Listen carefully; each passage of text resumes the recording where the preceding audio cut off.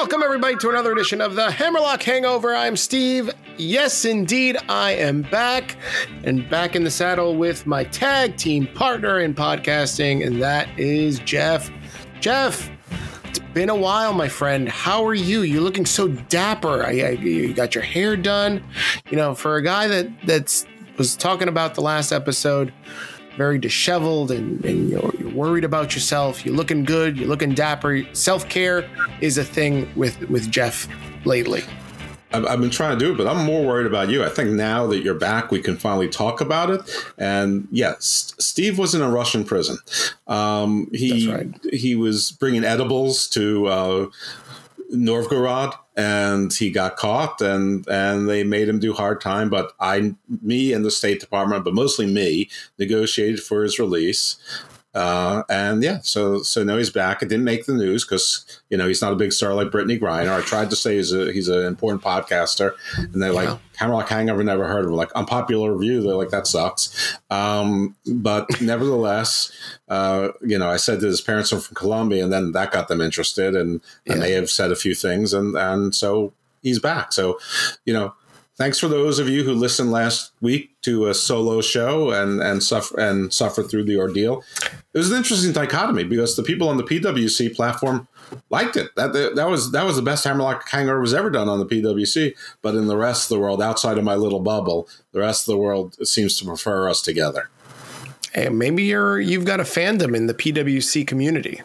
Well, if there's any place it should be there. Yes, I mean you're a hot commodity. You're very popular over there at Pro Wrestling Coalition. Yep, I'm like an egg during the avian flu. Oh, I don't know about that. As far as the Russian prison is concerned, you know, I was there, and you know what helped me get out was we started watching old wrestling tape of the Koloffs, and what's the Russian Nikolai tag team? Nikolai Volkov. Thank you. The Volkovs. Yeah, absolutely. All of them. And then my captors, we got this like Florence Nightingale syndrome. We became buddy. We became wrestling Stockholm fans. syndrome. Stockholm, thank you. Florence Nightingale is the thing when you fall in love with your nurse, right? You would know because it's that when Stockholm syndrome is when you fall in love with your captors. I mean, if it could be Florence Nightingale, but I think Florence Nightingale actually fell in love with some of her patients too. There you go. Okay, so we were comrades because of the wrestling, the Russian wrestling, and then we watched wrestling all the way up to now, and I turned them on to AEW, and then they set me free. They said, if you're watching this wrestling is torture enough, we let you go, Steve. And then they let me go.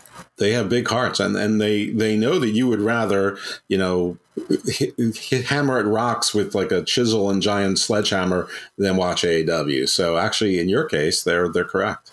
That's right. And plus, they know that you're married with 4 kids. What's worse than that? 5 kids. It's all that, and then watching AEW. Yeah. But on this episode, we've got a lot to catch up on, right? Besides the stuff that you caught up on your own. This past week, we've got AEW Revolution. We've got the future build to WrestleMania, which, you know, you're going to get my thoughts on WrestleMania build and what is the best storyline in all of professional wrestling, and might actually give Macho Man Mega Powers Explode a run for its money as best storyline in professional wrestling ever, and that's the Bloodline story. Saw that. Oh my God, is there a solar eclipse happening? I know that our fans cannot see what is happening, but Jeff is just. It looks like the sunrise just happened over in front of Jeff. Are you okay? The orbit is different around here. It wasn't an eclipse. It was an occultation. Okay. Well, I hope you get that checked out. Yeah. All eclipses are occultations, but not every occultation is an eclipse. Well, listen, if that's what your doctor says, then, you know, good for you. I hope you're not breaking any HIPAA violations. My voodoo doctors, my Medicine doctors. It's been, what is it, 5 weeks since we last did a show, the first week of February? At least. I think it was 5 weeks since I think it's 6 weeks since we did the show. The 5 weeks, last week I did the solo show, which I hate doing solo shows. You did, and then I saw like you locked up about 2 hours worth of content. I said, my God, this man is impressive. I don't know if I could do 2 hours on my own. I had a few Conan rants in there. Oh, good. Conan, he's my favorite wrestler. Mm-hmm. Jeff, let's just jump right into this AEW Revolution. The build sucked. Let's be honest with each other. Because we always are. We can be candid. Yeah, no, the build was meh to bad. I mean, it reminded me of the old days when WWE had the monthly PLEs and every PLE was built basically over the course of 4 weeks. Half the matches were built within the last 10 days of the show, and they had like 4 months between shows. This was really rather inexcusable. Let's start at the top of the card. MJF versus Danielson. Jeff, some people, they wanted to see this because obviously it's Danielson. He's a really great wrestler, and it's an hour-long Iron Man match. It's been a while since we've seen an hour-long Iron Man match. MJF, could he go? Lots of open questions. Could he hang with Danielson for such a long time? What were your thoughts? I feel like I've seen a bunch of Iron Man. I mean, didn't Adam Cole and Kyle O'Reilly have an Iron Man match, and didn't Hangman Page and Brian Danielson have an Iron Man match, or was it just an hour-long draw? I'm not sure. Anyway, that really wasn't the question. And first of all, I want to state something for those people who listen to Hammerlock Hangover but don't listen to the PWC or Channel Attitude shows, because on the Hammerlock Hangover, I did pick the Acclaim to win, but the next day on Uncaged, I corrected myself, and I'm like, you know what? Danhausen's there to eat the pin, so it's going to be a heel. I think the Guns are going to retain. So I ended up going 8-1 on this card, which I'm proud of, but at the same time, I shouldn't go 8-1. Nobody should go 8-1. The show was too predictable, and the only surprise was that the House of Black, who, conventional wisdom is some of them have 1 foot out the door, lost to the Elite. So, but this match, I actually thought this match was the best match on the card. I do not like Iron Man matches. I don't like 60-minute Broadways. Everyone knows that once a match goes past 25 minutes, like, it's a struggle for me usually to tune in. This match kept my attention the entire time. Now, was I tweeting? Was I live chatting? Yes, I was doing those things as well. I was watching with 2 other people, so it helps pass the time. But I thought the match was very good. I thought it was very well done. I thought it told a good story. I thought the overtime was, a good twist. It was very consistent with AEW that no, it's not going to end, with a time limit draw. I also knew this story wasn't likely to continue. This was the end of the feud. And the only thing I didn't like is I thought that the actual submission was lame. I mean, I sort of get it that MJF had Brian tap out to his own move. But they did that earlier in their show with Wardlow and Joe, so it was sort of the same thing twice. Secondly, MJF's not that kind of wrestler. He doesn't care about that. When he clanged him in the head with the oxygen tank or nitrous oxide tank or whatever it was, that should have been the end. He should have just rolled him up for a pin, 1, 2, 3, the end. The rest of it didn't need to happen. And then Brian sort of had like a comeback, like a false comeback story. And then he faded again, and then he tapped ever so lightly. Like, I guess he was trying to say that he was fading out, like he was going to pass out again. How many times has Brian almost passed out or passed out in AEW matches? It's like his cop out. So it wasn't quite exploding barbed wire death match fizzle, but this was an anticlimactic finish to what I thought was really an epic and climactic match. So aside from that nitpick, which I think it probably is a little bit of a nitpick, I thought this was the match of the show. But it was probably one of 3, maybe 4 matches that I thought were pay-per-view worthy. Most of these matches, even some of the allegedly big ones, just felt like Dynamite matches. And maybe that's because Tony overbooks Dynamites to try to desperately get ratings. So, we've said it a million times. If everything's extraordinary, nothing's extraordinary. If you're always booking mini pay-per-views, pay-per-views are harder to sell and they're not so special. And this one didn't feel so special. Well, I'll get to my feelings on AEW in this pay-per-view in totality at the end, but no surprise, you know where I'm going to go with this. But this match, I heard a lot of people calling it the best Iron match ever. I think that's far from the truth. I think it was a good Iron Man match, but it didn't do anything to get MJF more over than he already is. I mean, did it solidify him as a good in-ring performer and wrestler? Yeah, sure. I guess Daniel Bryan put him over in that capacity, but this guy didn't get a rub. He didn't get over with any new fans, in my opinion, unlike, Austin and Bret Hart when they did business, or when Bret Hart and Shawn Michaels did business in an Iron Man match. That was serious stuff. Well, that's an interesting point you're making. I don't mean to interrupt you, but I think embedded in your point is that MJF, the story he told up to this match, and Brian told it also, is that MJF can't hang. That MJF isn't a great professional wrestler. He's a phony and he cheats, which is true, but he's also wrestled plenty of matches. So that belief is over. That belief is long gone dash. So it's a story that would the question's already been settled, but it's almost like he had to prove something to himself. So I get it. He lasted the 60 minutes plus. Brian didn't think he could do it. The fans didn't think he could do it, but we all knew he could do it because you don't book an Iron Man match and at minute 37 he passes out. So, right. Listen, I don't know if it was the best Iron Man match of all time or not. I have no idea. I'm not that kind of wrestling fan. I doubt it's the best ever just because everything now is supposed to be the best ever. And I'm sure there's something better somewhere. But I thought it was good. Like I said, I thought it was by far the best match on the show. But I don't, I think MJF in MJF's story world got the respect and proved he could do it. But I don't think there was any AEW fan who didn't think he could do it already. And frankly, I don't think the outside world does. I mean, everybody's like, I would love for WWE to sign him. He's already made it. So I get the story, but it really didn't fit with him.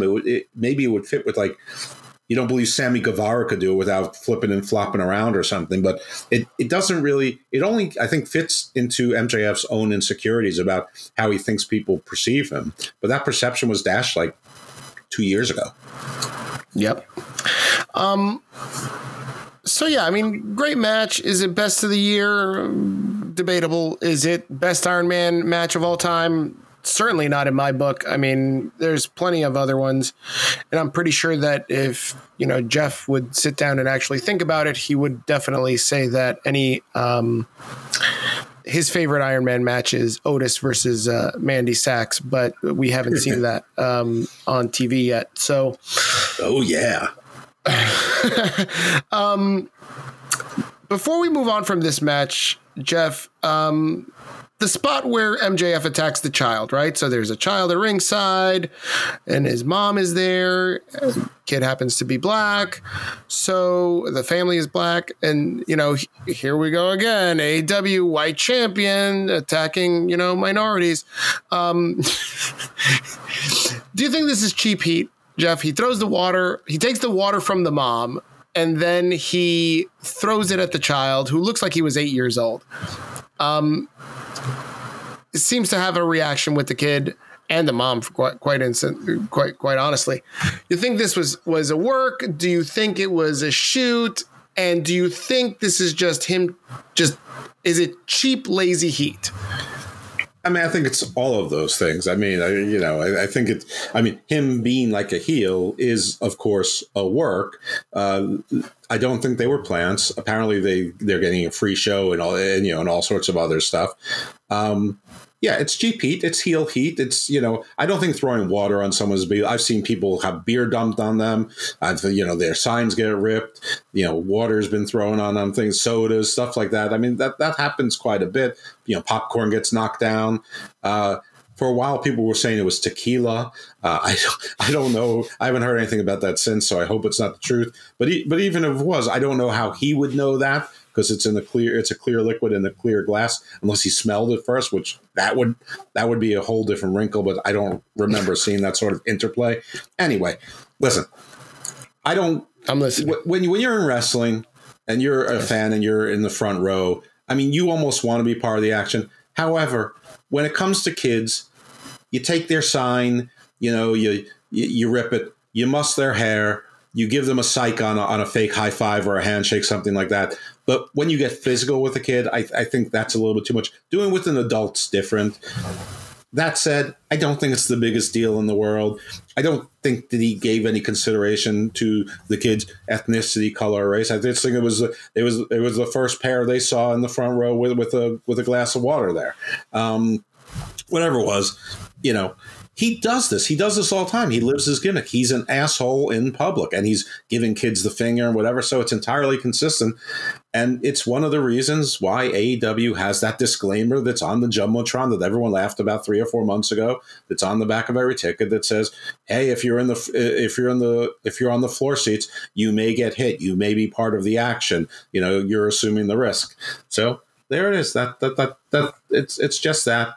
Do I think he did it on a person or an adult or a plant rather than a 10-year-old? Yes. I don't agree with the JDs from New York who said the kid was of age. I'm like, JD, just because you're the size of a 10-year-old doesn't mean that you understand kids. As far as I know, you're loveless and childless. So, did I say loveless? Jeff, childless. Sorry.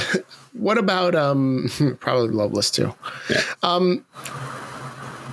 People compared this to Ted DiBiase when he, back in the 80s, he paid a kid to dribble a basketball and said, if you do it 10 times, I'll give you this 100. And then by 9, he kicks the ball out of. So right. doesn't touch the kid. Right. But right. Definitely fucks with him. Yeah. This was, I believe as a parent, a level way higher than kicking the basketball. Well, because there was contact, and that was also part of a bit for Ted DiBiase. So, and it was also the 80s. I mean, let's be honest. There were things you could do 40 years ago that you can't do now. Right. I would not be happy if someone spilled water on my kid, but it's a wrestling show and it's water. And listen, if you go to SeaWorld, when Shamu does the giant flop, everyone in the front row gets wet. I know wrestling, when you go to SeaWorld, you're expecting that from Shamu. That's part of the show. And wrestling, you're not expecting it. But it's not like it. Listen, the reaction that it's so over the top is about as dumb as Wardlow saying that he couldn't believe someone was sink to the depths of cutting hair. I mean, hair versus hair and cutting hair. I mean, Brutus Beefcake was not the first one to do that gimmick. People cut hair all the time in wrestling. I mean, didn't they just cut Ortiz's hair within the last year when Jericho won a hair versus? So that he couldn't imagine the fathoms that somebody would sink to a depth that low. This is like this. If again, I wouldn't be pleased, but in this era, everything gets made bigger than it is. I just don't think this is that big a deal. And they've been well compensated for a shirt and jeans that will dry. It seemed like they went over the top. From what I saw on social media, you send Amanda Huber out there, right. you give the guy free shirts. You send Powerhouse Hobbs to meet him with the Sonic ring. I can imagine Tony Khan was worried that they were going to sue their ass. Yeah, Danhausen jump through the Sonic ring. Jeff, last point. This cheap stunt, even Ric Flair said this was cheap heat, and the guy's a master of heat. Do you think that this hurts MJF's chances at going to WWE? Definitely, no one would do this in WWE ever. No, I don't think so. I think that MJF is smart enough to know that he'd have to comport himself differently in WWE. That it's different. He could remain in his character, but he's going to have to be a little bit more fan friendly in public. Yep. Okay. I agree. My last point, that was my last question, but not my last point. Jeff, I mean, here we go again. This is the championship match. This is supposed to be for the AEW title. And, everybody can debate who's the better champion, MJF or Roman Reigns. No, they can't. But I just want to make it clear to every fucking body listening, it took MJF an hour and 5 minutes to beat a guy that Roman Reigns squashed and fought Edge. So 2 Hall of Famers he washed in 20 minutes. Roman Reigns, it took MJF an hour and 5 minutes. Any comments on that? I think you forgot that wrestling is predetermined and fixed, but I mean, you can't. I don't know what you're talking about. You can't compare who's the better champion. Roman is heads and tails the better champion. He's a champion for like 3 years. I mean, okay, good. This is silliness. So MJF's been the champion for 3 months. This is like his second title defense. So no, it's. I know he's a part-time champion, right? MJF. This guy's garbage. Right. For a guy who doesn't have a part-time contract, he does wrestle like a Roman or like a Brock. But anyway, it's not even close. I mean, Roman Reigns this is one of the top championships in history. That's absolutely without it. We'll get to Roman Reigns. Stop trying to change the subject here, Jeff. We're trying to talk about AEW, and you always want to talk about Roman Reigns. That's right. Yeah. But MJF doesn't always know what the boundaries are with kids. That's for sure. No, he doesn't. I think his bigger problem with WWE is that he's sort of out of material. He's been repeating himself for as well, and people still pretending his promos are great, but they're really not. Brian had the better promo, the Dynamite, the Go Home show. Yeah. The Go Home show, because he was like, I'm concussed. I'm leaving again. See you later, guys. Well, that's the show after. Oh, that's right. That was this. You know what? Show. Also on Revolution, I know we barely touch it, but listen, we Tony didn't say what the pre-orders were and the digital buy trends were, and we haven't heard any preliminary numbers. And whenever they're good, we hear about it. We haven't heard anything. So no, wasn't there a rumor that they got like 120 to 140,000? Yeah, that's what he said. But you know him. He usually rambles and gives a lot of details. He didn't give anything. He's like, yeah, I think we're going to be in the same range as the others. I think we'll do between like 130 and 140, which, by the way, he never acknowledged that before. Everything else is 145 or better, except for Forbidden Door, which is 127. Then they got like some replay buys, probably from New Japan World or whatever it was, and that creeped up to 140. Anyway, when the real numbers come out, and it won't be for months and months and months, because they couldn't possibly know what the numbers are because it's not done by computer or anything.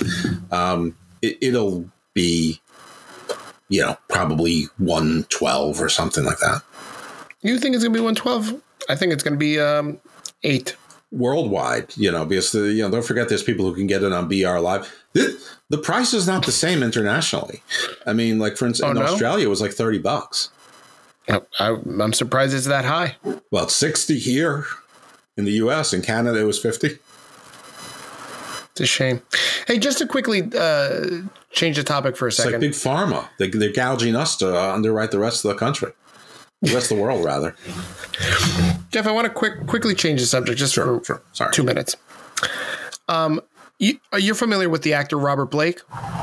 Sure, Beretta, right? Everybody killed someone, right? Didn't he kill his wife? He killed someone. He killed his wife, right? Now, do you think that he just recently died? News broke today that he passed away at the age of 89. Do you think that for the next couple weeks, months, years, that the movie fan community is going to be asking whether Beretta should be in the Hall of Fame? No, I do not.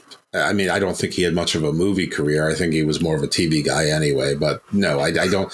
I don't think that. Maybe the cockatoo. So why do you think wrestling fans have such a hard on for Chris Benoit being in the Hall of Fame, but it doesn't work for like movie stars and TV stars? I'm not sure that it doesn't for some. I mean, I'm not sure Robert Blake is the right example. I mean, like someone like Roman Polanski, maybe a better example. Or Ty Cobb in the or OJ Simpson, who are in the Hall of Fame and were just hideous people. I don't know. I mean, listen, I think some of them are just trolls. I think some of them are just doing it to be edgy, to get attention. Others, I guess, are saying, listen, if it comes to wrestling, he's one of the all-time greats in the ring. And in fact, he was. I mean, he was. If you could get a smaller stature guy to be as scary as Brock Lesnar, you're doing something right. And he was that guy. But he, and also like a lot of people, the historical perspectives always need to be switched. Everyone's the victim. And so he had CTE and depression, this and that excuse.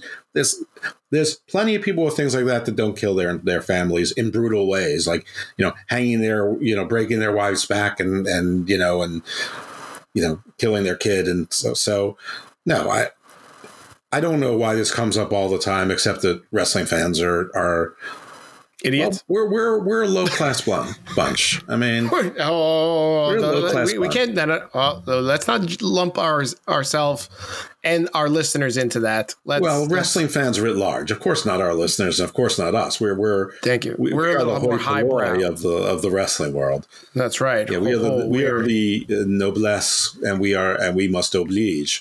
But. That's right. JD from New York fans. Now that's a different story. But and the way he talks about his own fans, why are they still his fans? I mean, it's like some sort of BDSM. You know what I find wild about him and Solomonster? Just again to digress for just 1 minute, they found a way to monetize. People pay them so they read their shitty wrestling takes. Mm-hmm. Like I watched Solomonster do this post AEW review, and they're sending him $5, $19.92.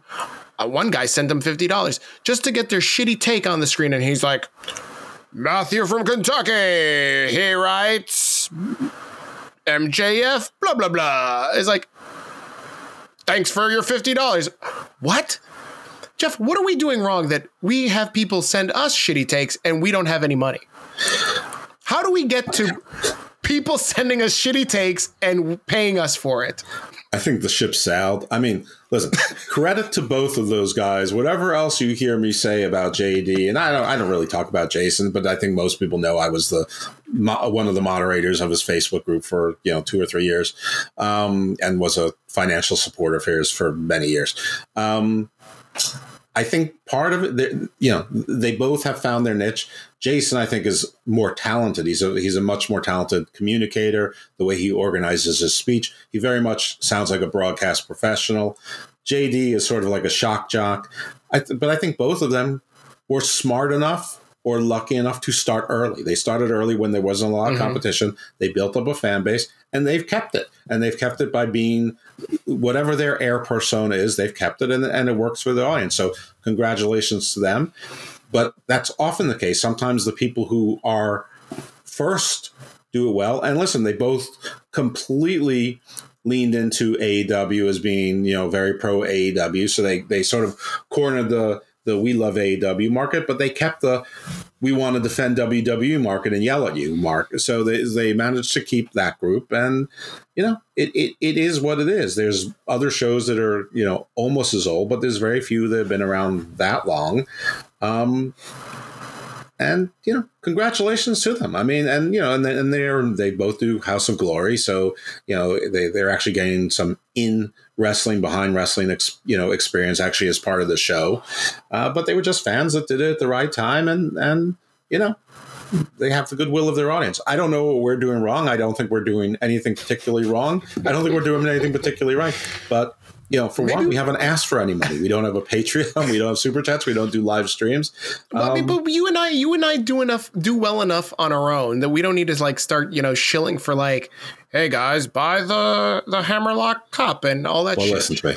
When I was still, I'm no longer in the Solomonsters group. It's really nothing personal at all. It's just some podcasts had to go, and I needed time, and I'm covering every show, so I don't need a show that covers every show. I mean, so, right. There's other people who their opinions are more interesting to me or whatever. So I don't watch it. But when I was, and he was doing those super chats, he was routinely getting like super chats for like $500. So, we do well enough, but I would, if I thought for a second we can get those, I would do it. But, trust me. Like I listen, if we can get comments, like shit, when we were on an unpopular review, we'd be reading comments for free, and they were like the shittiest comments. It'd be like, do you think that Sami Zayn should get a long-term run with the title? No, you idiot. I shouldn't. I don't think so. Like, but and nobody pays us for that. But when we were on Popular Review mattered.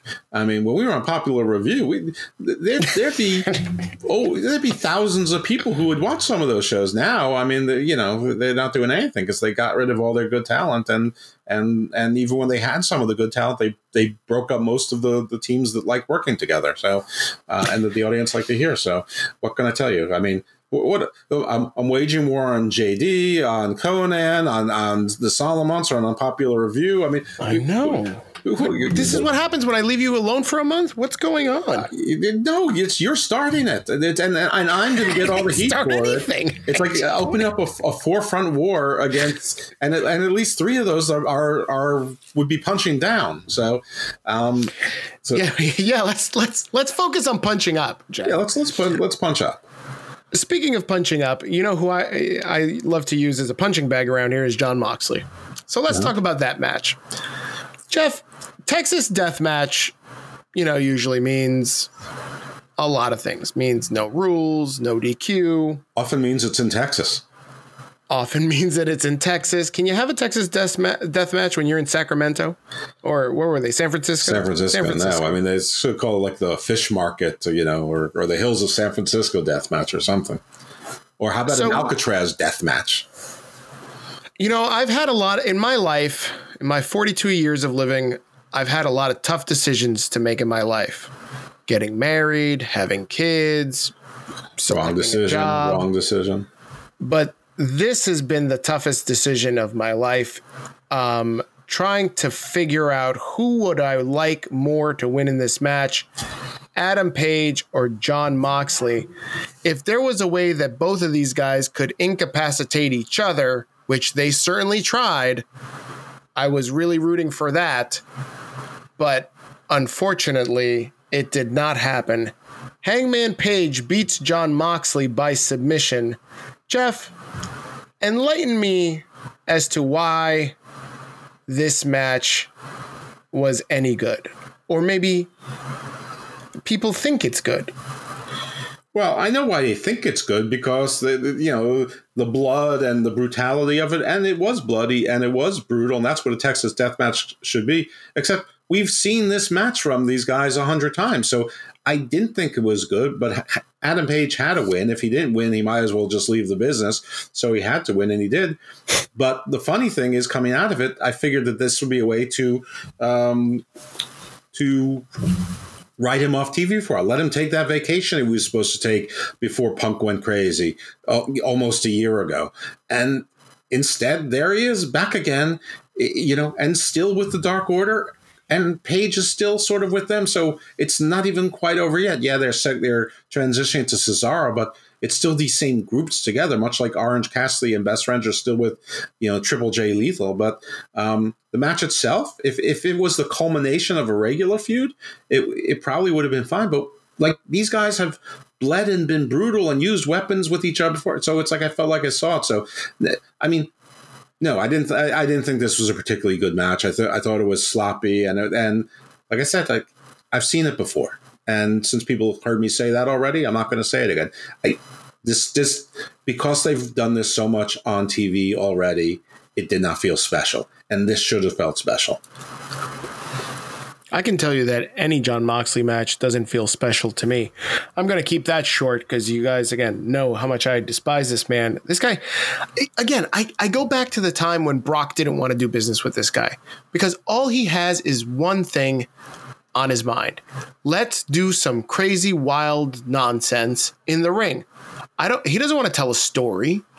He just wants to slice himself. He wants to be Nick Gage. He wants to be Abdullah the Butcher. He wants to be all these wild. He wants to be Sabu. He wants to do all this crazy shit in the ring. And there's no rhyme or reason to it. He's an idiot.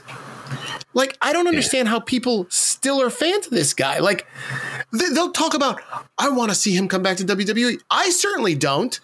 I hope he stays in AEW forever, because I never want to see this guy on my television on WWE. Yeah, listen, I don't really care if it comes to WWE or not. I was never really much of a fan of his. I thought he acquitted himself very well in 2022. Whether you liked his matches or not, he did carry AEW on its back when they needed him. He did whatever they wanted to do, and he still did his stuff outside the ring. But yeah, he just switched his addiction from booze to like violence and feeling pain and bleeding. And it's weird. The guy's going to have a forehead like Abdullah the Butcher. I feel for Renee. I mean, I don't. I knew it. Did you see that Renee, or I guess what was it, the morning of or the day after, she sent out a picture of an email that John sent her? So Moxley sent. Did you see this? No, I didn't see it. So Moxley sends her an email, and so she screen caps the email, and it's again just regular Gmail, and it's he's sending just the email to her, and he's all like, "Hey babe, you up? Want a bone?" Some shit like that. Like, what is wrong with him? And honestly, what's wrong with her for publishing that? What's wrong with her? This is a cry for help, Jeff. I've been telling you this. This is not a surprise. She's outing to the world. Well, where's your case? That she doesn't speak to this man. And the only way that this guy is going to get in her pants is by sending her an email.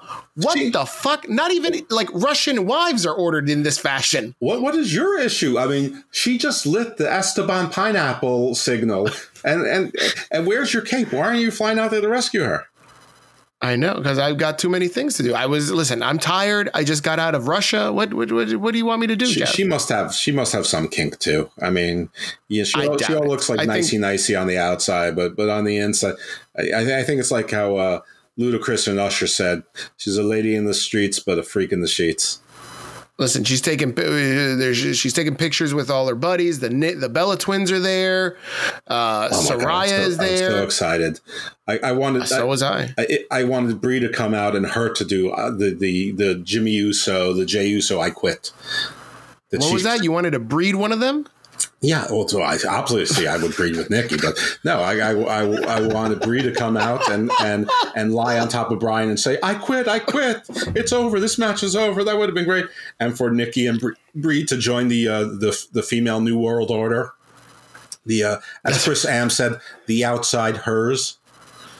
Oh, so I think Saraya, we'll get to that in a second. They called themselves the Outcasts. I saw that she used a capital O. Yeah, they call themselves the Freelancers and the Outcasts. And then on Dynamite, I think it was Shivani said the Outsiders. They called themselves, or the Freelancers, or whatever they call themselves. They were afraid they were going to get hit with a cease and desist, like that team that now send Austin Theory a cease and desist. So I looked it up. They did have a trademark. They filed for it in 2005. It was granted in 2008. It's been abandoned since 2015. So they do not have a registered trademark, these dingbats. And it was the only one I could find in wrestling. I went through like 750-something trademarks to get to them. And it's two guys. You actually took the time to do this. Yeah. The guy's name was like Bagley or Begley, and the other one is Chapman. I mean, so it's two guys, so it's a tag team. So I didn't go further. Maybe there were others, but the timing was right. And the dingbat in his quote said, "We've had the copyright since 2006." Well, a copyright's not a trademark. So I think it was 411 Mania that reported it. I'm like, well, I just checked. And yes, there is a registered trademark applied for, and I gave the dates. Nothing was 2006. Your interview says a copyright. Was it a copyright or a trademark? But here's the trademark. It was registered on such and such date. Here's the registration number. It was abandoned as of such and such to 2015 and is considered dead. Period. I said a journalist would have checked this before reporting it. Before sending that, did you put hashtag A-Town down? No, I didn't put I had no hashtags. I think I did hashtag Firetast. That's it. That's right. That's or free right. Ali from my TV. Those are my two hashtags. Oh, Ali is back. Ali is back with the new gimmick. I can't wait.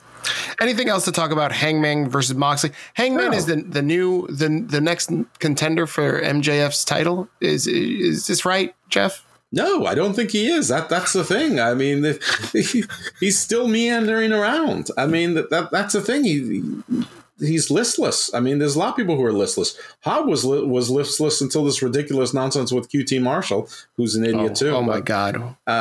Yeah, I don't know what's next for Hangman Page. You'd think there'd be somewhere for him to go. I mean, if they took that dumb title off of Orange Cassidy and had and have Jeff Jarrett as the heel, Hangman Page could pursue that. He could pursue Hobbs as well, but you'd think Wardlow would want to get in on that as well. But Hangman had his chances at the top, and he blew it. He was an underwhelming champion. So no, I don't know who's next for MJF, but I certainly don't think it's Hangman Page. Okay. All right. What's the next match you want to talk about?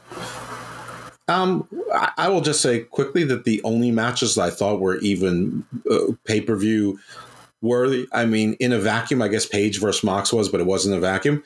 The Iron Man match that we talked about, strangely, the women's match was actually pretty good, and I liked the story they told. The end was a little bit abrupt and weird, but the very end was good and was what it should be and what I wanted. And despite it being another Young Bucks match, which was of course another Young Bucks match, the House of Black versus the Elite was a surprise ending with new champions, and I thought that match was fun. Besides that, I thought the rest of the matches were meh to Dynamite worthy. Like the Jericho Starks match was fine, but it could have been on Dynamite. The Christian Jungle Boy match was fine. The end was, overly melodramatic, but it also could have been on Dynamite. It wasn't anything particularly special. It was nice to see Mark Briscoe on a pay-per-view and get a win, even though the pre-show. But, I mean, there was nothing special about that match. There was absolutely no story told there. And the Wardlow versus Joe match was sort of clunky and cumbersome for two guys who worked together for a while. It wasn't a very good match. Two things that I want to talk about more in depth. One, Ruby Soho versus Saraya versus Hayter. Everybody was speculating that Ruby was going to turn. She does at the end of the match. Right. And because she's an ex-WWE person, Saraya, ex-WWE, Hayter, the AEW champion, an AEW original. Ish. AEW original adjacent. Jeff, why have a fucking match where she's,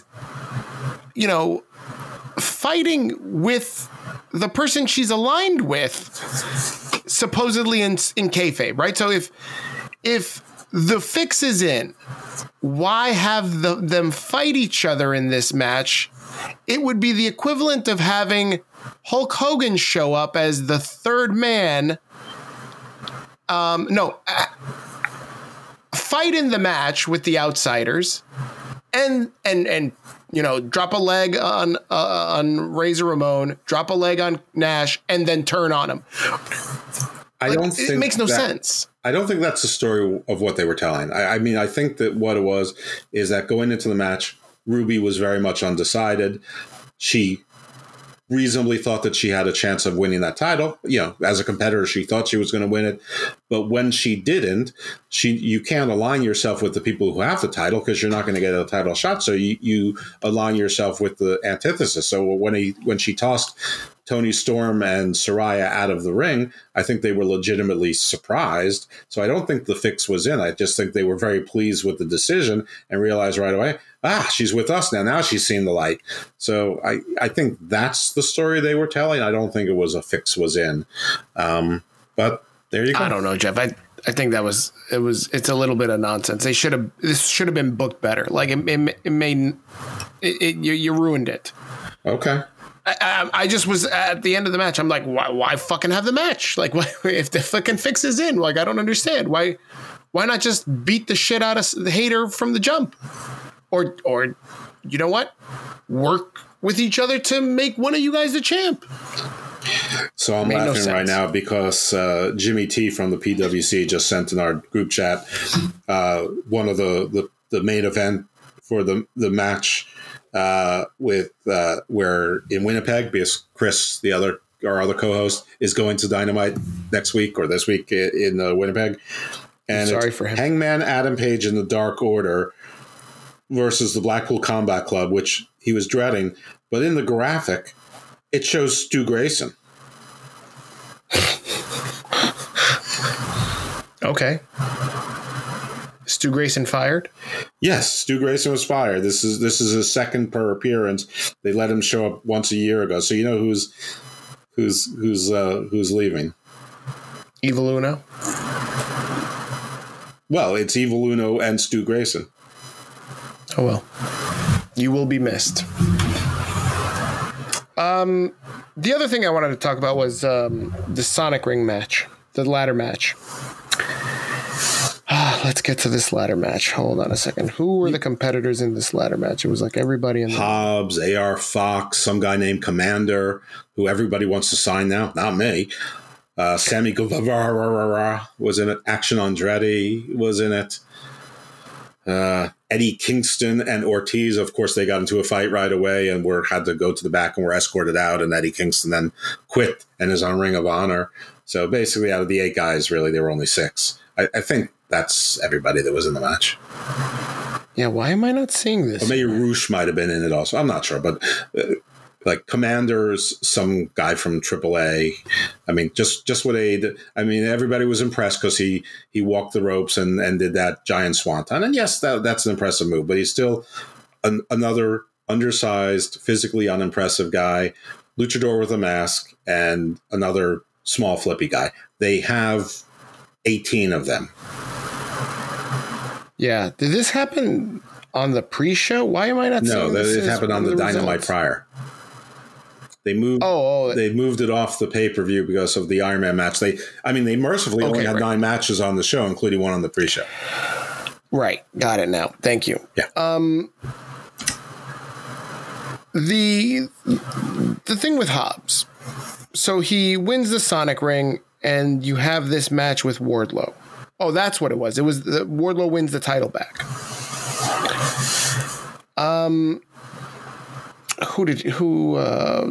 Who was he fighting? Wardlow. Samoa Joe. Wardlow.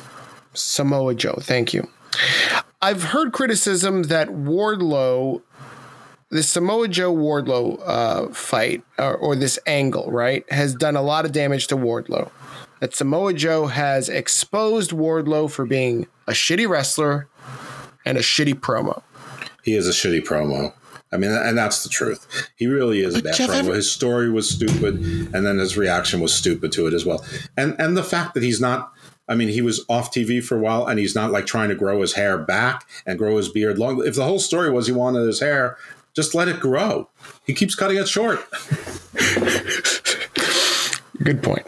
Jeff, but everybody's a shitty promo. And besides Jericho and MJF, everybody's a shitty promo in AEW. Christian is pretty good. I mean, not Samoa Joe is a good promo. Good.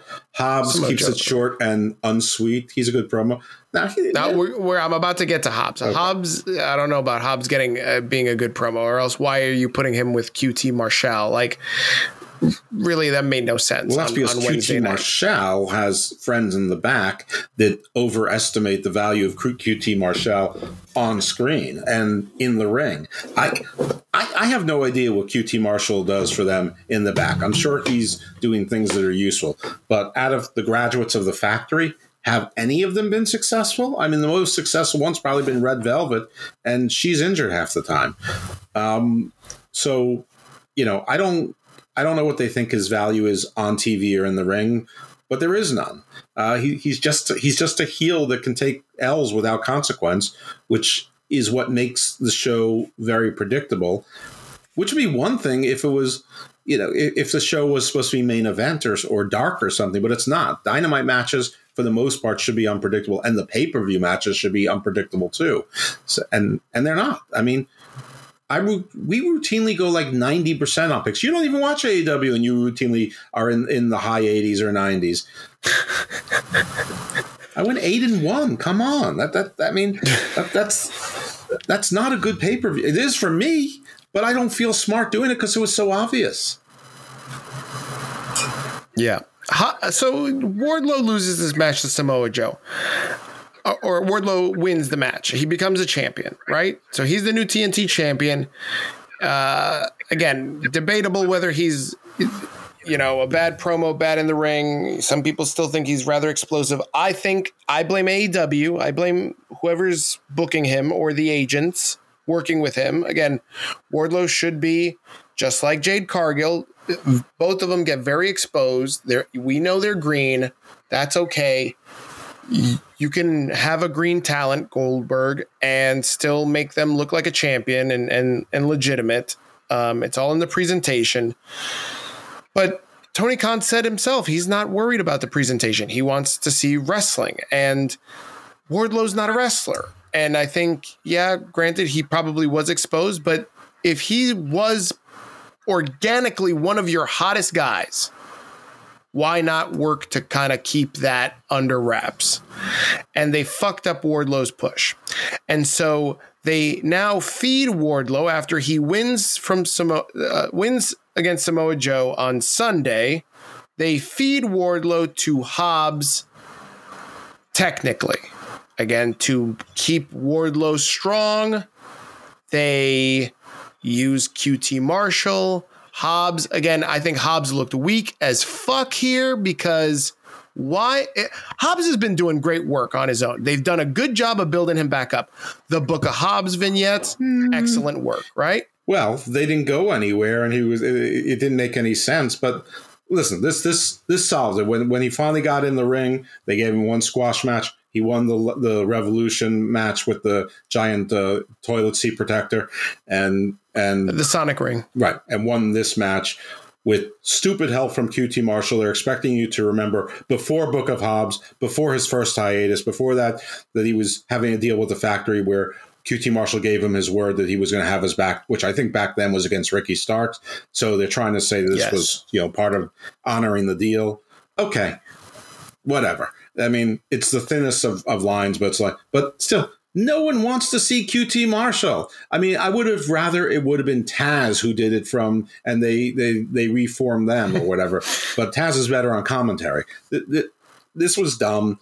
And you know what? It didn't make Wardlow look strong. By the way, Wardlow, there was a story that his car got broken into and they stole his belt and gear. Yep. I thought that was a work. I thought it was part of storyline, just like they did with Jade Cargill and Nyla Rose, I don't know, 6 months ago or whatever it was. No, this was more like Jericho. It was real. Apparently they really, this is the second belt that's been stolen. So maybe they weren't too pleased with him for not securing the belt and his shit and it getting stolen. But the gear, the reason that it was like a street fight, because this was supposed to be a no DQ match. This was not supposed to be a street fight. This wasn't a last man. Well, he didn't have his match. Wrestling gear. Well, they had to switch it because he didn't have his wrestling gear. Right. And it was never announced as a last man standing match, which apparently it was. I knew it was no DQ, but no one ever said, there was never anything about the 10 count. And that was the whole thing. And by the way, the what do they call the particle board or the thick cardboard? Like it did the smoke poofed again, it's not smoke, but the dust when it breaks. So again, you could tell it was heavily cushioned, which, fine, but other companies put people through things and it's not cushioned like that, like tables. I think they just use drywall. I think I don't think that it's particle board. I think they use drywall. You know what? Yeah, I can't. You might be right because you're right. It seemed like that kind of the dust. Yeah, the dust, like construction dust. It's probably asbestos. Holy shit! It would not surprise me. We both like Hobbs. We both think he's one of the upper echelon of the AEW talents, especially for someone that they sort of groomed from the beginning. He's someone who sort of was a bulky guy, and he's worked on his body, and now he looks like a brick house. So I'm glad for Hobbs. I mean, I think that's the reaction of a lot of people. I'm happy for Hobbs, but this kills Wardlow, and this wasn't it. This didn't protect anyone, and nobody wants to see QT Marshall except for QT Marshall. You're 100% right, Jeff. And the only thing that I'll add to this is, like, you alluded to it. The background story is ridiculous. The fact that he owes QT Marshall, and I'm supposed to pick up on it in the middle of watching these two hosses beat the shit out of each other. I'm watching one of them pick the other guy up to put him through a table and powerbomb him. And I'm supposed to stop my excitement over seeing practically like two Supermen fighting because I need to listen carefully to what Shivani and Excalibur are telling me happened 4 fucking months ago. Are you kidding me? Or this more. This is the equivalent of like watching Omos and Brock Lesnar at WrestleMania, and in the middle of the third F5 that Omos gets, I'm supposed to stop everything and listen very closely to Michael Cole say, if you guys recall, Omos challenged Brock Lesnar for this 3 months ago. No one gives a fuck. No, if it would be you more... have to have your guy say that, you failed as a company. No, it would be more like if they brought in 2 of the guys they squashed in a handicap match and go, remember when you squashed those guys and they said they would get revenge? I mean, it would be more like that. But this was... It's dog shit. Like, this is fucking dog shit. Like, how do you fuck up these 2 guys? Like, these 2 guys, again, Vince McMahon would cream himself to have Wardlow and Hobbs, regardless of promo ability. These guys look like legit fucking fighters that when they were fighting in the ring, this is, again, something that you're going to stop. If you're changing channels and you're watching, maybe you don't watch wrestling. Maybe you watched wrestling a long time ago and you just turned on these 2 fucking hosses fighting. You got these 2 big bulls fighting. You're going to watch and tune in. But then you get this fucking nonsense about QT Marshall. First off, I didn't think it was QT Marshall. I thought it was, what's the guy's name? InfoWars guy. Alex Jones? I thought it was Alex Jones in the screen. I go, what the fuck is Alex Jones doing helping out Hobbs? What is going on? Oh, you're a crazy man. He's so desperate because he owes all this Sandy Hook money that he's now turned into wrestling. All right, Jeff, I think you've covered everything else of this pay-per-view. I don't think there's anything else to cover. I think it was on Hammerlock Hangover last week. I think that I predicted trollishly that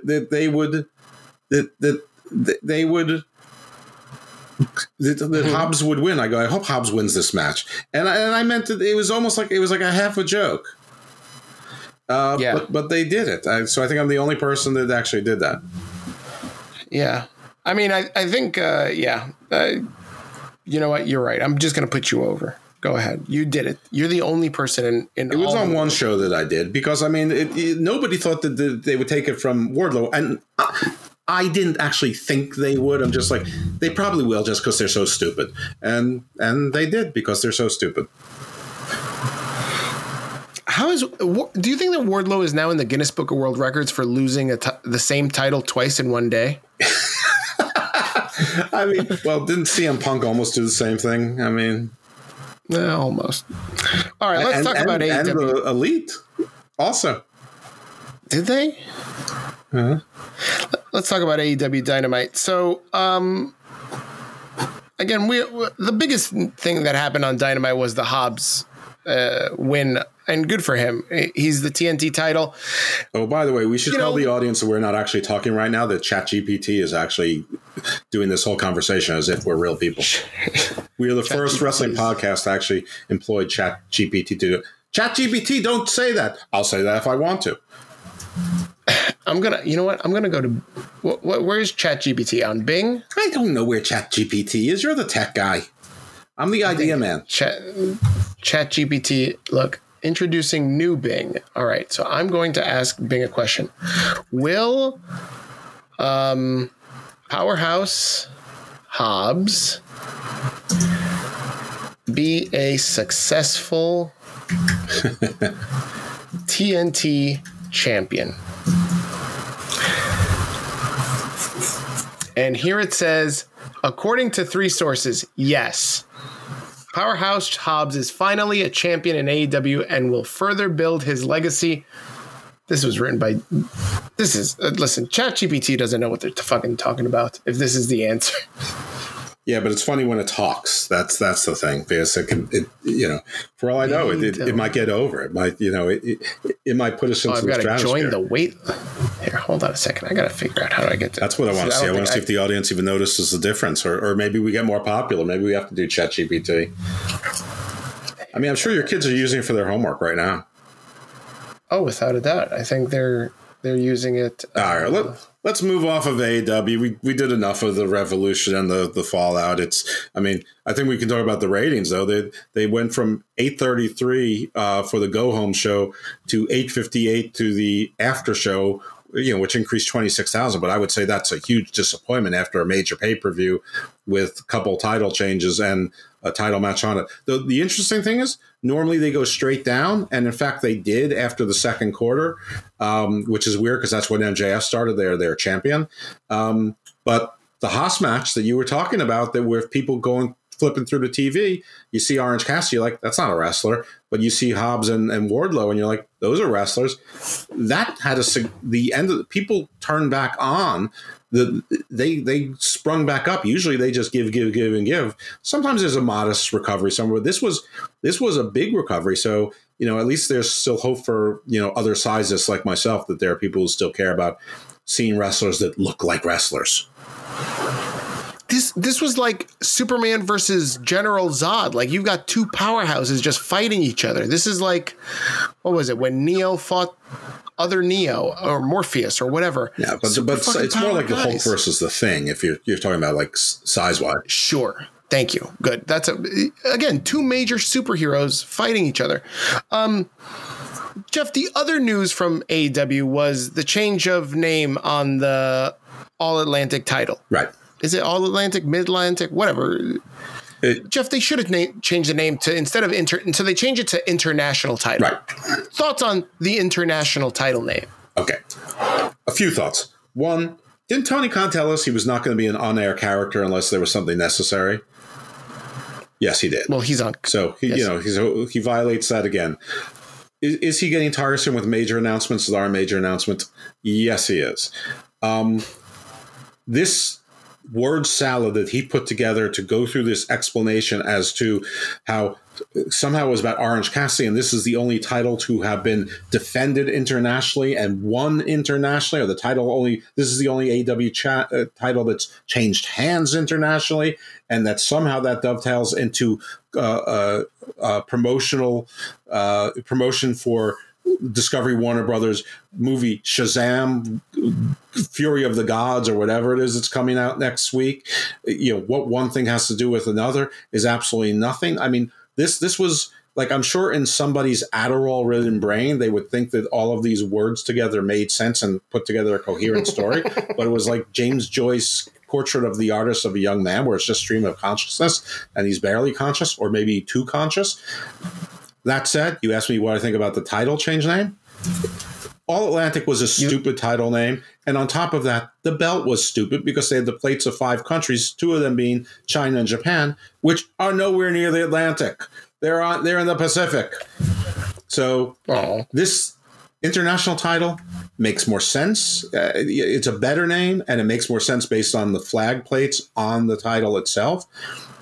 What does it mean? I don't know. I mean, is it higher than the TNT title? Is it equivalent to the world title? Are there 3 co-equal belts? Is it lower? I have no idea. Is the FTW belt higher? I mean, it doesn't answer any questions. But the name change, I think it's a better name. So and at least it unfortunately, it ruins my joke about talking about the All Atlantic and how it includes Bolivia and Laos and Somalia and basically countries that are nowhere near the Atlantic. So it ruins that running gag that I had. But I don't really care about this, and this didn't merit a whole lot of TV time. And how it ties into Shazam, I don't know. But all I know is that Shazam is going to lose somewhere in the neighborhood of $200 to $300 million.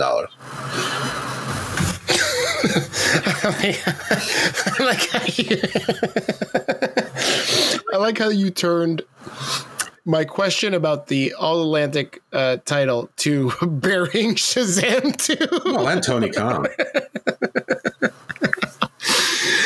Jeff, they should have changed the name to All Trash Championship, because this is what this fucking title is. I mean, if it was going to make sense with promotion for Shazam, they should have changed it into Fury of the Fury of the Gods Championship.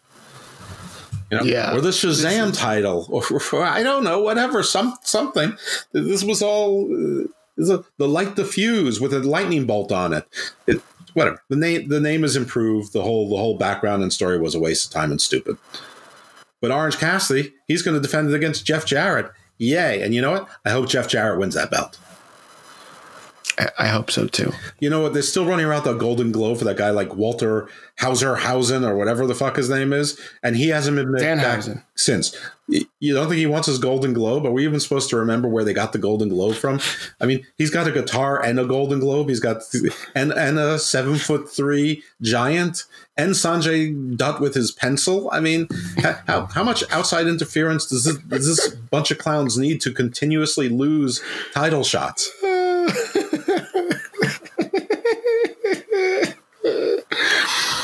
Jeff, let's talk about Ricky Starks for a second. Ricky Starks. Yeah, let's talk about Ricky Starks. You're right. This merits it. He won the match. He had to win the match. He comes on. He's like, so what's next for Ricky Starks? Honestly, I don't know. What are you talking about? You go, I'm going for gold. I came up short against MJF, and he just had a big bow. But MJF, I want a rematch. I've earned it. You know, he should have. No, what happens? The lights go out, which is usually House of Black or whatever. And it's freaking Juice Robinson. The Bullet Club icon comes on. Who cares? The Bullet Club is like so old, and it's like a Bullet Club of one. I mean, I'm sure the rumors of Jay White, are confirmed, or that, or more likely it's Damage Control, so that when Jay White, after WrestleMania, that they don't all cry. But Juice Robinson, he's not even a low carder. He's a no carder. I think he's been on TV 4 times, and I think he's lost every single match he's been on. And if anyone thinks that this is a good feud for Ricky Starks, no, it is not. It's better than nothing. It's better than disappearing from TV, but this is going from feuding with people that are important to feuding with a nobody. Right. Juice, again, you said it. It's very predictable. I don't know if they're intending for this to last a couple weeks, or maybe Juice Robinson's the only guy they can get into Canada next week. I don't know. We'll find out.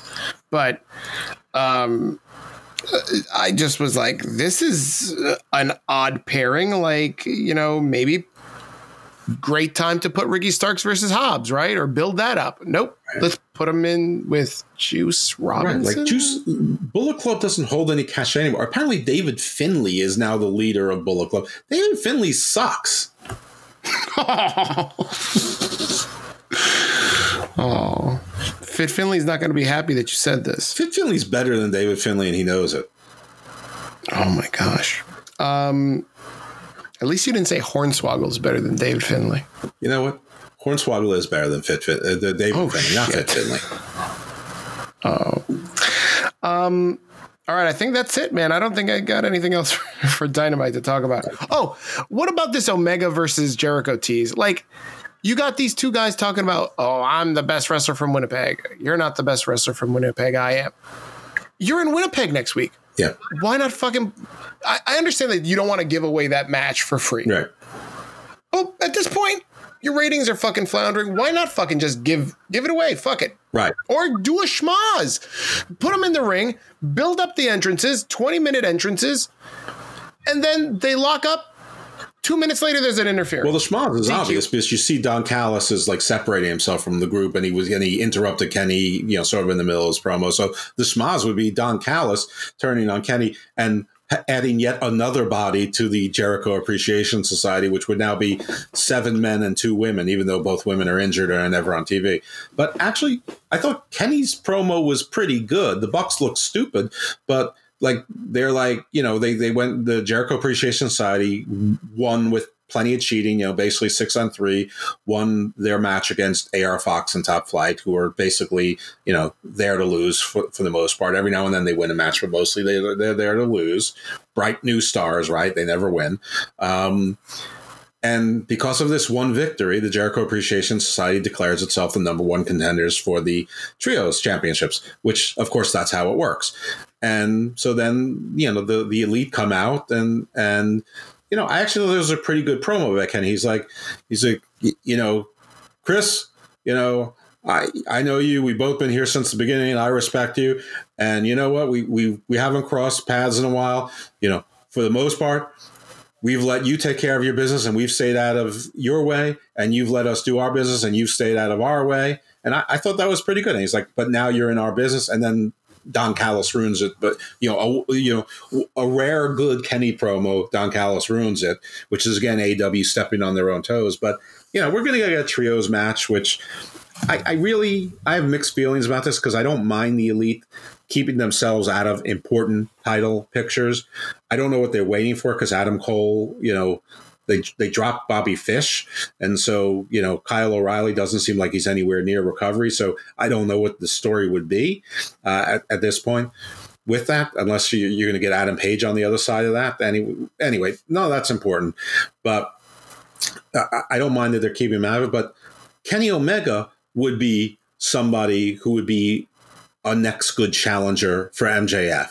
People could believe that he's going to win. I don't think anyone believed Brian was going to win, but you could believe Kenny Omega is going to win, and it would solidify or help solidify MJF as a real champion if he got past Kenny Omega and all of that. Or, so, I thought that would be a good time to sort of end this schlock and let the Young Bucks go back into the tag team picture, which, for a while was the shining jewel in AEW's, they had like 20 something tag teams and some of them were good. Now it's like, I don't know who, the Lucha Brothers are feuding with Ari Daivari and the Varsity Athletes. I mean, that's a giant demotion. PNP doesn't exist anymore. I don't know what Ortiz is doing because Kingston left him. Ortiz and Santana can't get along. Nobody's talking about Santana's recovery, which has been about a year at this point. He should be better, but nobody's talking about him. The whole thing is just weird. So put the Bucks back into it. I mean, I know they just inserted FTR in, but God forbid you put two top tier teams in. It's not like the Young Bucks and FTR don't have business together. Like the FTR says, "Guns, we're coming after you. We want our belts back," and then the Bucks come out and go, "Hold on, fellas. You say we've been avoiding you for a long time. Not anymore. Before you get to the Guns, you got to go through us." That's a match that AEW fans will get excited about. And you know what? I'd want to see it too. Yes. You're absolutely right. But I don't think they could put their egos aside to tell that story. No, they're gonna stay in the trios thing. And I absolutely think that the House of Black are just seat warmers for it because I think that Buddy Matthews is absolutely on his way out. Of course, that was the one prediction I got wrong, so I was 8-1 because of it. So maybe I'm wrong again. Maybe he's very happy now, and and all that stuff. But no, I think in this trios match, which is House of Black versus the Elite versus the Jericho Appreciation Society, I think this is just a way to get the title off the House of Black. And this trios tag team title, I mean, between that and the TNT title, I can't keep track of which one is being hot potatoed more. At least the TNT title, at some point, people had long title reigns. I mean, Darby had a pretty long one. Miro had a pretty long one.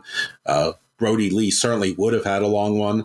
But ever since then, it's sort of been all over the place. I mean, Wardlow's wasn't short, but it was terrible. Yep.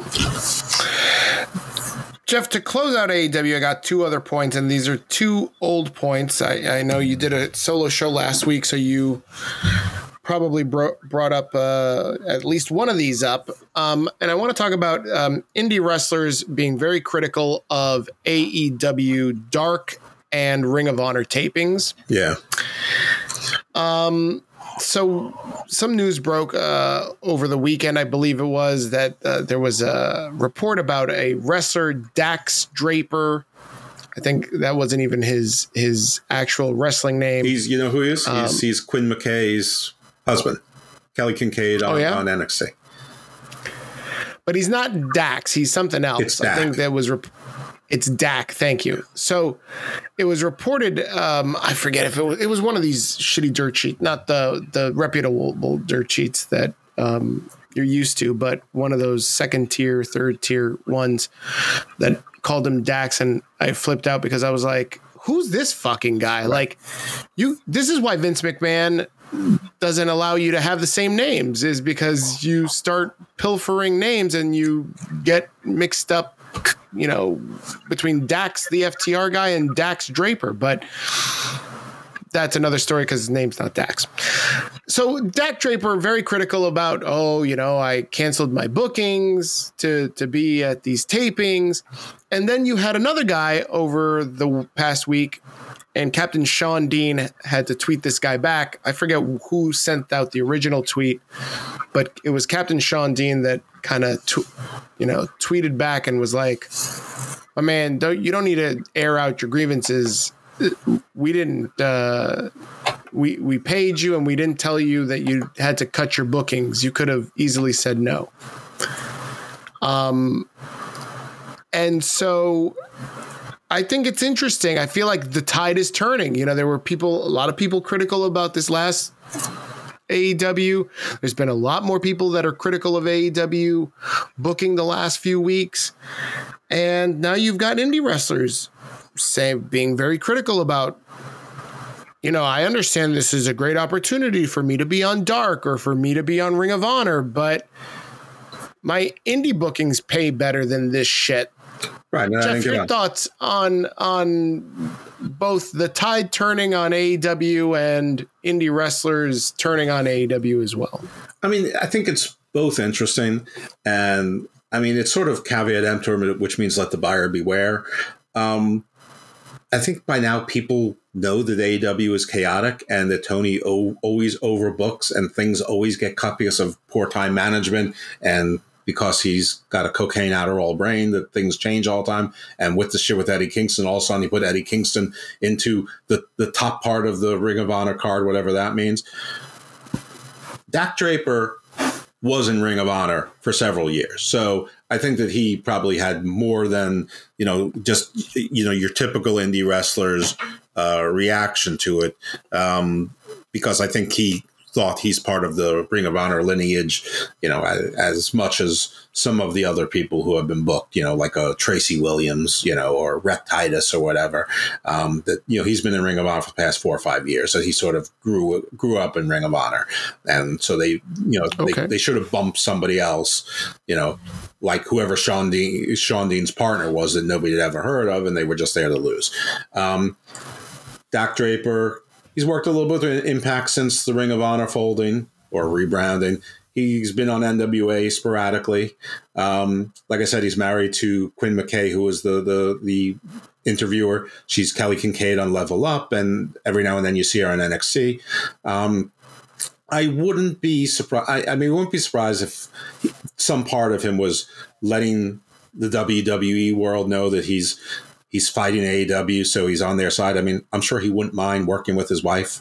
So I don't know, but it's legit. Tony Khan books too many people, and he has too many people from AEW. You keep saying they're separate brands, but if you watch that Ring of Honor first show, and sadly I did, it's half AEW people. And, that shouldn't be. And then part of it is because he uses Ring of Honor people on AEW so that they can take L's, because he doesn't want AEW people to take L's on there. So Brian Cage will, lose to people like 1/3 the size. But yeah, I did want to bring that up too. So you brought it up. So thank you. Maybe more importantly, Tony Khan at the media scrum, he said that Honor Club has 12,000 subscriptions.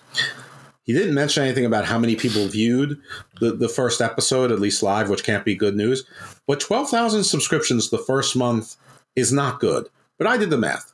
It's $9.99 a month. So I just rounded up to 10. So it's $120,000 a month. That comes out to $1.44 million a year. That's likely to be their best month, the first month. And based on what they put out, it was no better than AEW Dark or Elevation. So I can't see people paying $10 a month for this. But $1.44 million, that's probably 6 to 10 wrestlers' annual costs. Forget about any other costs. Forget about the cost of operating the streaming service and all that. And there are costs. Let's not forget the WWE Network never broke even. And they have huge infrastructure and they had staff they could borrow from. So there's no way this is breaking even. But even if they had zero costs, which is impossible, there's no way with the 30 to 60 wrestlers they're using on this, with what they're paying people, even like Mark Briscoe and Samoa Joe and Claudio and Eddie Kingston, they're already in the red and probably always will be, because most membership subscriptions go down, not up. Ask Mandy Rose, who, by the way, is rumored to be one of the people who might show up to face Jade Cargill in Canada. She is Canadian. I think it'll be Taya Valkyrie. Somebody told me they thought it'd be Angelina Love. A couple of, deep cut indie wrestling fans, like, well, I'm not going to say anyone's name. Thought it might be Lufisto, but I'm like, Tony is that kind of mark, so I can't rule it out. But I think Tony wants what he perceives to be a big name now, and whether she is or she isn't, Taya Valkyrie's a bigger name. And somebody told me she's under contract with Impact. Well, I don't watch Impact. Maybe that's true, but she's also on MLW currently and is a champion on MLW, and she's in NWA currently. So obviously her contract with Impact is not exclusive. So I'm still going to go with Taya Valkyrie. Someone was telling Angelina Love is bigger in wrestling, like maybe 10 years ago. I think it's going to be Stu Hart. Well, I think it should be Jenny Neidhart. Oh my God! Imagine can you imagine A-Track Brown if it was Jenny Neidhart? Oh my God, Jenny Neidhart and Jade Cargill in the same match. He may have a semen explosion. Definitely, he'd probably start hemorrhaging. His ball sack would go up like Hiroshima. That's wild. Imagine all the pregnant women in the New York metropolitan area. Oh my God! I don't want to. Nobody wants to. The last thing AEW I want to talk about is these Tony Khan announcements, right? So we had another one. We just talked about it. And then 2 weeks ago, for a cheap ratings ploy, he announces that he's got a big announcement. And the announcement is, drum roll, All Access reality TV, in air quotes, 6 episodes. 6 episodes. 6 episodes. Jeff, if this isn't the most below mid fucking announcement, like, imagine Vince McMahon coming out, be like, Monday Night Raw, I'm coming to the ring, I've got a big announcement. And then he comes to the ring and he's like, Total Divas. It's like, what? Even worse, it would be like, Ali has the video game show that's going to be on Bravo at midnight for the next 6 weeks. I mean, this is nothing. I mean, and it's totally going to be, bad acting and fake storylines that they said we don't need to watch other content. But yeah, this was a lame announcement. It was an excuse for announcement for a rating spike, and people were still talking about HBO Max. They still think HBO Max has any interest in wrestling. Tony was talking about All Elite Women, that he wants another show. Sure, of course he wants another show. So he failed with Ring of Honor, so he's coming up with the angle of a women's show. Well, I'll be woke. I'll be diversity. They'll be interested in that. No. Somebody said to me, I heard they're getting another hour-long show. I'm like, where'd you hear that? Zarian. I'm like, I haven't seen Zarian post that. But more than that, I haven't seen anyone else post it. What do you think? I mean, what more proof do you need that Discovery Warner Brothers doesn't want any more wrestling? I mean, they keep moving Rampage to any slot they can fit in before or after the NBA game. I mean, why not go old school and put it on TBS 605 Saturdays? At least have a little nostalgia there. But, I mean, I heard a rumor that's what Tony Khan is pitching. Well, yeah, he is. And that's what the guy on Twitter said. I heard it's going to be Saturday at 6:05. I'm like, yeah, I think you're hearing just somebody, just fantasy booking what time Rampage should be on. I think it's a report. And I'm like, Zarian, to his credit, tells you he's not a journalist. He tells you he doesn't double source people, and he tells you who his sources are. His sources are in the advertising world. The advertising world doesn't know what shows are going to be. I mean, they may get drips or drabs or witness, but they're not even. They make the advertising. Media broadcast buyers buy the advertising. They'd have more information. But anyway, it doesn't matter. It's been reported nowhere else. They'll be lucky to get a modest or reasonable increase. They're not getting the 100 and 125 million a year that Brandon Thurston, still whacks off to thinking about. All right. I think that's all our AEW stuff, unless you've got anything else to report. Yeah, I mean, there's a little, FTR came back. That was a surprise, and everybody thought they were out the door. And then so everybody was assuming they were re-signed. And then Dax went on his podcast and said, we're not re-signed. And then PW Guru said, this is all storyline. They're signed to a multi-year deal. I don't know what it is. Honestly, I really don't care. Them being on TV is no proof of them being re-signed. And I'm pretty sure, unless Dax was wrong about their contract status last year, he might be wrong about it this year. No idea. But everyone seems to be acting like they're soon to be free agents. And maybe this is a program to induce them to stay, or maybe this is just about them doing the honors on the way out. It could be either one. Nothing has been confirmed, but that's really the only other AEW news that I can think of at the moment. Perhaps we'll get to something, along the way. The factory has disbanded. So more great QT Marshall news there. Oh, that's so sad. Sorry to hear that. Not really. I wanted to bring up something with you, and that was the thing you just mentioned. While you're thinking about Brian Cage, apparently he was a free agent, and he's still been on Ring of Honor, but apparently his contract was not extended, so he must be on a per appearance at this point, and apparently there's still reports that WWE is still interested in him. I don't really know why they would be, but anyway, his status also seems to be unresolved. This is what I wanted to talk to you about. I knew you'd get These false rumors about, our contracts are coming up. We're going to WWE. They have interest. We've heard it about FTR. We've heard it about Kenny Omega. We hear it about MJF. And now this past Wednesday, you have Ricky Starks. Where am I going next? What am I doing?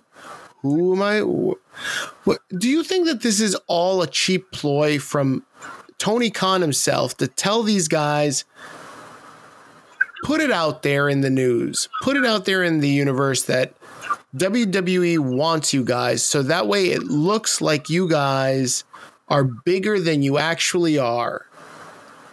And when I announce that you're re-signed, it's a bigger win for AEW. No, I don't. You follow me? I don't think that, because I don't think Tony Khan is that smart. I don't think he's that clever. And also, do you think he's that high? He might be that high, but I actually think that it's because wrestlers are not all that creative in the most part, and the ones that are most creative probably need an editor. But this, I think, is something they feel works for them. It gets them, cheap heat. It gets them in the news. It gets them on social media. So I think, just like the wrestlers used to say, I was in jail, now I'm free. Now it's the other way around. There's going to be a big bidding war for me. But then didn't it feel like with the Wardlow match that like maybe he gave his notice or said, yeah, I'm not renewing? Well, I tweeted that it felt like that, but then I'm like, wait, let me try again. I did this wrong. So I said, take two. My sources said that people close to AEW have reported that people that they're aware of in AEW think that Wardlow may not resign, because that's how the dirt sheets phrase it, and that's how it gets reported as news. So let's see if I just made a story. But I sort of feel like, Wardlow he's got to be sick. And by the way, if I'm carrying a cross, I'm worried, because Wardlow is a somewhat younger version of the same guy. And at least he doesn't. Listen, we all know I like carrying cross and Killer Cross. I love Scarlett. I don't understand what's not working. I don't understand why it can't be fixed. But it doesn't seem like it can be. And so he's got some stink on him, like some Viking Raiders stink on him. And Wardlow at least doesn't, because if he came back, yeah, he's been booked horribly in AEW, but you could still blame the booking. I think it would be like new paint smell if he came to WWE. I think he would get a hero's welcome. Okay.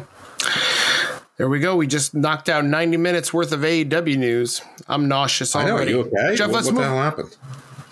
I'm feeling blue. I feel like I'm turning blue. Jeff, let's talk about NXT Roadblock before we get into WWE. Big news coming out of NXT Roadblock. Rok-C, she faces Meiko Satomura. Sato. Past tense. It happened. Oh, well, she did. Won. She faced her. The student defeated the master and then did the Shawn Michaels. She kept it all in the ring and passed out. Well, is that what you really think happened? I mean, yes, that's what happened. I don't want to sound like a bigot here, but Jeff, like the Japanese wrestlers, they're very known for, Mist and, the not mystic Mako. arts. Don't you think that Mako... The final boss is honorable. I don't know, buddy. I mean, listen, I've seen a lot of samurai and ninja movies, so I know a thing or two about Japanese culture. And she probably poisoned her with a dart. No, Come on now. This is what happens. She's a woman of honor. She's like the Shogun. Female. I don't know, man. The Shogun. I doubt this. I'm going to tell you. I'm telling you right now. I think you just cursed me out. I'm not even sure what you just said to me. I'm going to shoot you with blue mist through the camera. Listen, I wouldn't trust. I believe you because I don't trust you. You should trust me. As far as I can throw you. You shouldn't, and you can't throw me very far. You're not very strong, and I'm very heavy. I'd be worried about Mako. Mako is. Don't be worried. You're never going to see her again. By the way, I heard Saray is going back to Japan. Aww. Yeah. Oh, I'm sorry. Actually, Mako's a good wrestler, but I think this was her job. I think this was the end of it. If she stays here, it's a trainer. But I think she's going to go back to Japan and enjoy the golden years of her career, getting the honor she deserves with audiences that go crazy for her. You know what I love about wrestling fans is they assume to be smart marks, right? They're all like, yeah, we know when it's kayfabe and we're being worked. There was a lot of people on Wednesday morning after this Rok-C passing out thing that were like, do you think this is a work? Do you think this is a shoot? Well, just like they thought it with Montez Ford, even though it was obvious it was just a way to get the door open for Logan Paul. They thought the same thing with Daniel Bryan after his promo last night. You think he really can't feel his shoulder? No, this is just to get him off TV. This is the reason why he's going home. And maybe in 5 months he comes back for his revenge. Who knows? But whatever. Yeah. This was. I mean, I love it. Shawn Michaels was there. This was Shawn Michaels' spot. This was he passed it on to her. I mean, no, total story. I love that. She's fine. They took her to a local medical facility and they hydrated her and filled her up with nutrients and she's in electrolytes and energy drinks, like lots of White Claw. So she's doing just fine. Hey now, filling her up. White Claw with amino acids and electrolytes. She'll be fine. Oh my God. You know what? My favorite part of this whole skit was HBK comes out and he's all very worried and she's on the stretcher and they're wheeling her out. And right before they go to the credits, he puts the oxygen mask on her. And then you can hear him go, can one of you guys put this on her? I don't know what I'm doing. Why are you there? Like, why would you even fuck with it then? Right. It was so ridiculous. Yeah. That was cringy, but whatever. I thought you were going to be talking about more about the Grayson Waller effect, where Mr. Excitement, Mr. Wrestling, Johnny Wrestling, already demoted to NXT. I know it's probably temporary, but it really should be permanent. He's such a zero on the main roster. That's another thing. So, we used to do Q-Acons, right? Where it would be like, this thing where, it's mysterious, conspiracy theory. I got one for you this week. I got one here. It's coming. Before Johnny Gargano returned, nobody passed out of their own volition, right? Right. After Johnny Gargano returns, that happens. So it's Johnny Gargano's fault that Rok-C passed out. This is the way. This is the way. Okay. You missed me, huh? Look at that. You don't come up with that sort of those nuggets. No, I don't. I definitely don't. On your solo show? I did not. No, nothing that clever. I just came out with on the Hobbs PWC. Will probably win this thing. Your PWC buddies don't come up with those nuggets. They could be pretty clever. I'm editing that part out. Huh? Exactly. Right. All right. Rok-C passes out. So Grayson Waller, Okay. Are you thrilled about that match? Probably. No, I don't like Johnny Gargano. He's going to beat Grayson. I mean, listen, it makes sense because Grayson Waller's the guy who hit him with a chair and laid him out. You know, when Johnny Gargano was a free agent, we weren't sure where he was going to go. So the story makes sense. It's just you don't usually take someone from the main roster who's elevated there so recently and put them back on NXT. I mean, it makes sense, but he wasn't going to get a WrestleMania match. So listen, the story makes sense. There's a story there. So I'm fine with it from that. I really don't care about Grayson Waller. I'm not someone who thinks he's a star. I just think he's irritating. And yes, heels have to be irritating, but you also have to believe that they can win a match as well. And I don't believe he can win matches. Like he's a stick. So I'm not a big Grayson Waller guy, but it's fine. Listen, you know, I thought maybe it'd be an interesting way to introduce Dragon Lee. It's NXT. I realize he's not like a big star in the NXT world, but you know he could have been if he kicked Grayson Waller's ass, and he was like the champion. Like, you know, nobody knew who Bronn was in Game of Thrones until he says, "I'll stand for the little man." I mean, it was just sort of a side character. Then then he made it all the way to the end as a lord, no less, of Harrenhal, I believe. Actually, I think he ended up with the Erie. I think he got the veil at the end. Anyway, not important. He got Highgarden. Yeah, that's he even richer. Anyway, or like Ciampa, maybe he's getting healthy. I thought he was on the main roster for a while. It obviously wasn't working out. He makes almost as much sense as Gargano. It's the same story. You tried to take out my friend. He's better now, but I haven't forgotten. And he's also an NXT guy, but it's fine. It's exactly fine. It's an NXT show. Gargano's an NXT guy. He's a minor leaguer. NXT is a minor league production, so it's fine. I think this is absolutely like they're buying Gargano time to do something with him on the main roster. And so it'd be funny if Shawn Michaels turns on him, though, if he super kicks him and he joins Grayson Waller. That would be an interesting swerve. Here's the match I want. There's going to be a 3-way for the women's tag team titles. The champions, who are Fallon Henley and Kiana James, who are clearly not on the same page right now. And Kiana James is clearly stringing Brooks along or Brooks Jensen along, and she's obviously has another man in her life. Then you've got the former champions, K&K Dance Factory, who want their titles back. And then you have my new favorite team, Alba Fire, my absolute favorite, Isla Dawn, who are totally going to be the next tag team champions. So this is all for that. So yeah, that's the match I'm looking forward to. I don't really care about Braun Breaker versus Carmelo Hayes. I'm so over Braun Breaker. No. Just put him on the goddamn main roster already and let Carmelo Hayes be the NXT champion. Frankly, I think Carmelo Hayes could go to the main roster. Braun Breaker is the one who needs work. And by the way, the match with Sangha and Jinder, Jinder's new group, the Sangha Maniacs, when they lost to the Creeds and Braun Breaker, the match was fine. But when you saw Braun Breaker next to Jinder Mahal, he looks sort of small. And that's what's going to happen on the main roster. This big behemoth, everyone thinks is a big behemoth. They're going to realize he's not a big behemoth. He's 6 feet tall. And listen, Jinder's a tall guy and he's muscular, but he's like thin muscular.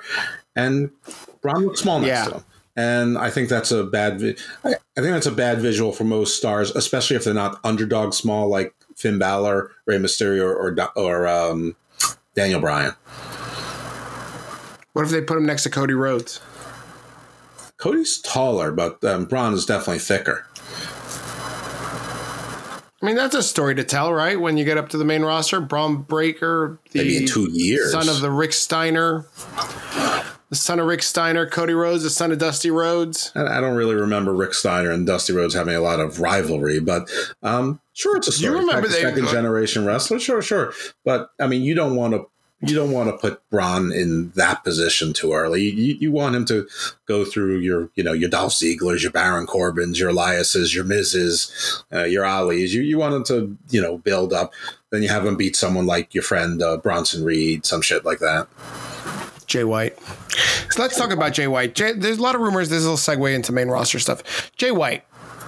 A lot of rumors about he's going to show up at the Raw after WrestleMania. There are. I think that's a mistake. Jay White is not big enough of a name to show up on the main roster. Jay White should show up on NXT. Your thoughts? Nah, he's not showing up in NXT. You're right. He's not a big enough name, but he does deserve the respect he doesn't go to NXT. They can make it. I mean, they have so many stories built in already just related to Bullet Club between AJ Styles, the Good Brothers, Finn Balor, Cody Rhodes. There's enough ties between Jay White and people on the main roster already that it's already built in. So, I think I think that would be wasteful to put him on NXT. I don't think so, Jeff. Him and Seth Rollins have been going back at it a little bit. Who's the best? That sort of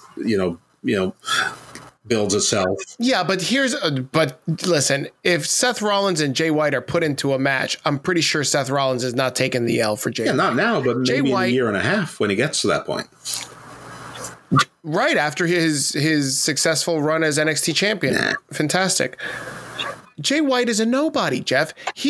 In leaving New Japan, he jobbed his way out. That's not something that AJ Styles did. AJ Styles was a worldwide star when he was in Ring of Honor. Sort of, yeah. Not Ring of Honor. In New Japan. Right. But mostly from he's a big Impact. Deal. Mostly from Impact, but he definitely, kept his brand, pretty high once he went to New Japan. Jay White, he's the guy in, New Japan, shows up on AEW. Does he poke a rating anywhere? Does he draw anything? Nope. Does he do anything? Nope.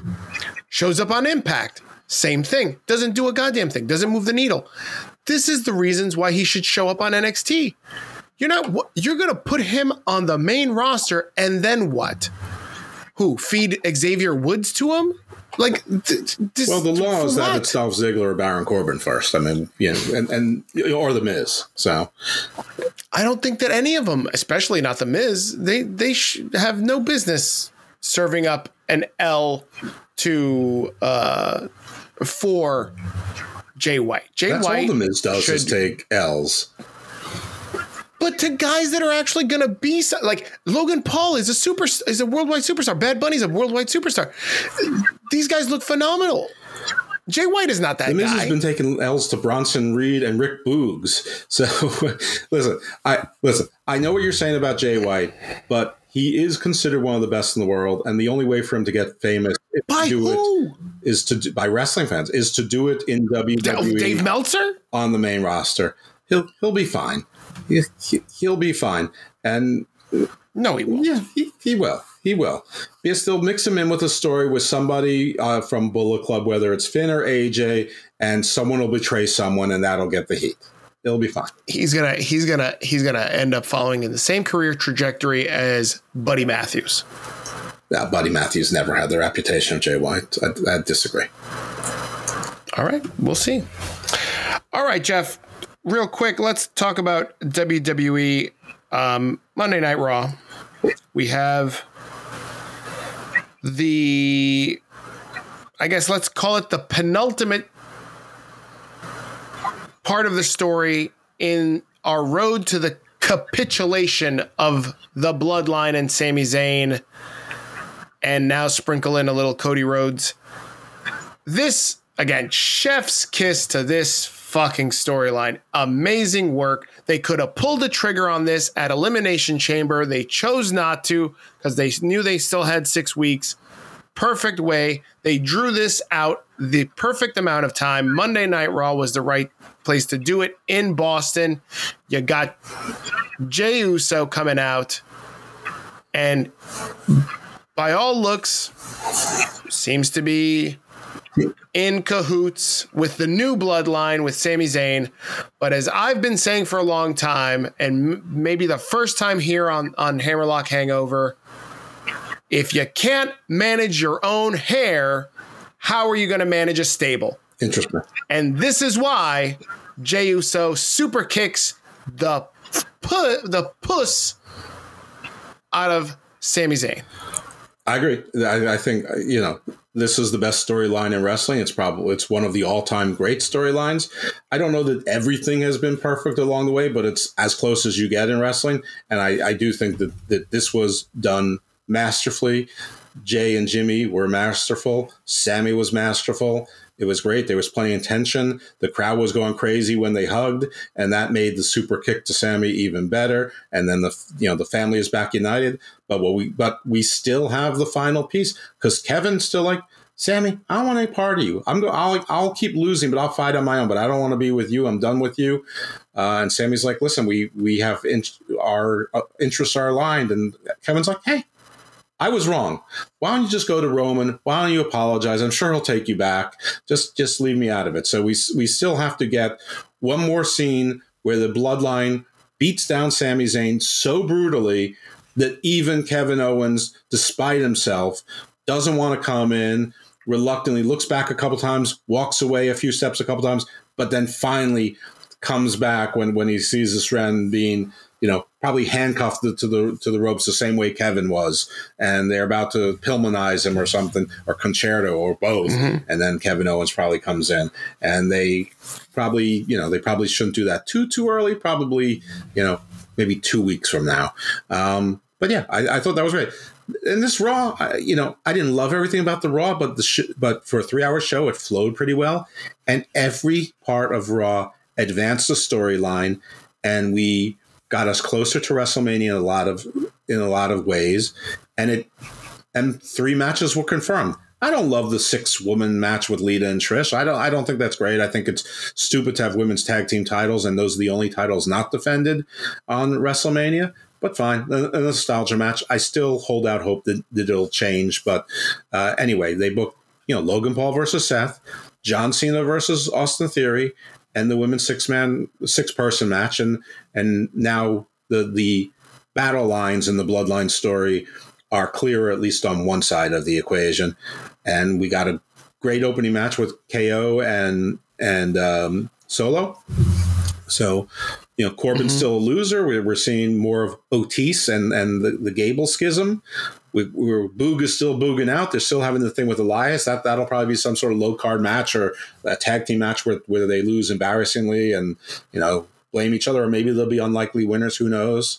I don't know. I thought Raw. I don't think it was the greatest Raw, but the ending was great and it accomplished a lot. Which was a stark contrast to the week before. Now, John Cena was supposed to explode the ratings. He didn't. They had a modest increase. I think they were expecting to be well over 2 million, at least for that segment. It wasn't. It was sort of a rather standard 1.8 area, and we'll get to the ratings later. Just not Dynamite. We've already talked about it. Was there an insurrection at the same time? I don't know. There must have been 23 NBA games. But, everyone was talking about the John Cena, Austin Theory promo battles and that John Cena buried him. I didn't think he really buried him. I think this is being overblown. I don't think it was that great an exchange. It was fine. It was exactly fine. It was entertaining enough. And I did like the line where John Cena said, "I'm your ghost of Christmas future." I thought that was a great line. That was. I think John Cena's great. I think he does what he does best, and he's off the cuff. Theory laid out for him. He definitely starting to get lines in his face. He is, but I like that Theory called him out on the bald spot. I think you've got. I don't know what the build is going to look like because I don't think they have Cena anymore after this. I think they filmed a backstage spot. Yeah, they'll probably where Theory jumps him. Recorded promos. But we have it. You're old. You're past your prime. You don't know how to wrestle anymore. I'm the future. And he's going to be like, kid, you don't got it. I've seen a million of you come and go. I've even seen me come and go. They used to call me the prototype. Yep. And I loved it. I think this is great business. He didn't bury Theory, but he did enough to stir the pot to make you remember all the times that he has been rumored to have buried up and coming talent, right? That's always been a knock of Cena, that he's always, C-blocked people on their way to the top, like CM Punk, like others. And why not just, rehash that whole story? Yeah, it was like I said, it was fine. And that's not really a complaint. People were saying, oh, it was epic. No, it wasn't. It was fine. It was exactly fine. I really wish you would stop complaining about it. Jeff, but probably bigger than John Cena. Mm-hmm. Probably bigger than Jey Uso. Uh-huh. We got another return to Monday Night Raw. The return that everybody was talking about, that they're still talking about. And that is the return of one Vincent Kennedy McMahon to backstage. Did you see Vince, big old Papa Vince, with his new mustache? You mean Winston Wolfe from Pulp Fiction? Right? You like it? Nobody's going to recognize me now. I've got a mustache. Right. Yeah, heard, big deal. Whatever. I mean, as if John Cena is not one of his best friends. Why is everybody so scared about Vince McMahon being a gorilla? Like everybody, I see so many people. Oh, Vince McMahon's a gorilla. Dave Meltzer. Oh, contrary to popular belief, he was there all night. Like, so shut the fuck up. Where else would he be? Why wouldn't he be where he normally is? You know that Vince is everyone's boogeyman. And listen, Vince's personal life has been terrible. He's in some cases, you know, there's been rumors of criminal behavior with the Jimmy Snuka thing, and at least as far as payments and NDAs have been concerned, there's anywhere between bad behavior, sexual harassment, and possibly worse, including allegations of rape going back 35 years ago. So, and obviously he's a ruthless capitalist, and he's responsible for a lot of territories going out of business and things like that. He also paid all those guys, so they all made money that they probably would have gone bankrupt on their own. Anyway, Vince is a polarizing figure. He's one of those people that, like Cena. Let's go Cena. Cena sucks. That's Vince. Half the world is like, we love Vince. He's the legend. The other's like, he's a disgusting, horrible man, takes blood money and rapes women. So that's why. I mean, anything with Vince is going to get that. He's the boogeyman. Everyone's afraid he's Oz, and he's real Oz. He's actually pulling the puppet levers from behind the curtain. And now he was just literally behind the curtain. Whatever. It's just talk. Of course he's going to be there. Listen, next month they're actually meeting with potential bidders for the sale. That's scheduled. That's public information. And there's something else, and they're also talking about other things. WWE is actively lobbying in certain states to get gambling on WWE or wrestling in general included in sports books in certain states that have gambling in their states. I mean, you can already bet on WWE if you want to. You can go to DraftKings, which is one of their sponsors. You can go online to offshore casinos. You can do it in Las Vegas. There's probably other places. This, I think, was Colorado and maybe Michigan. Two states have state gambling. So it's really not that big a story, but I guess they're trying to make a big deal about it so that you can gamble on WWE everywhere. It's another stream of income. Me personally, I think gambling is a stupid idea, and usually dumb people do it, and they usually shouldn't do it. But it's a free country. You're allowed to be done with your money. So.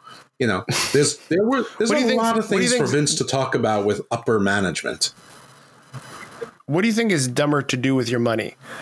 Pay $20 or more for a super chat on YouTube, or put $20 in lottery tickets?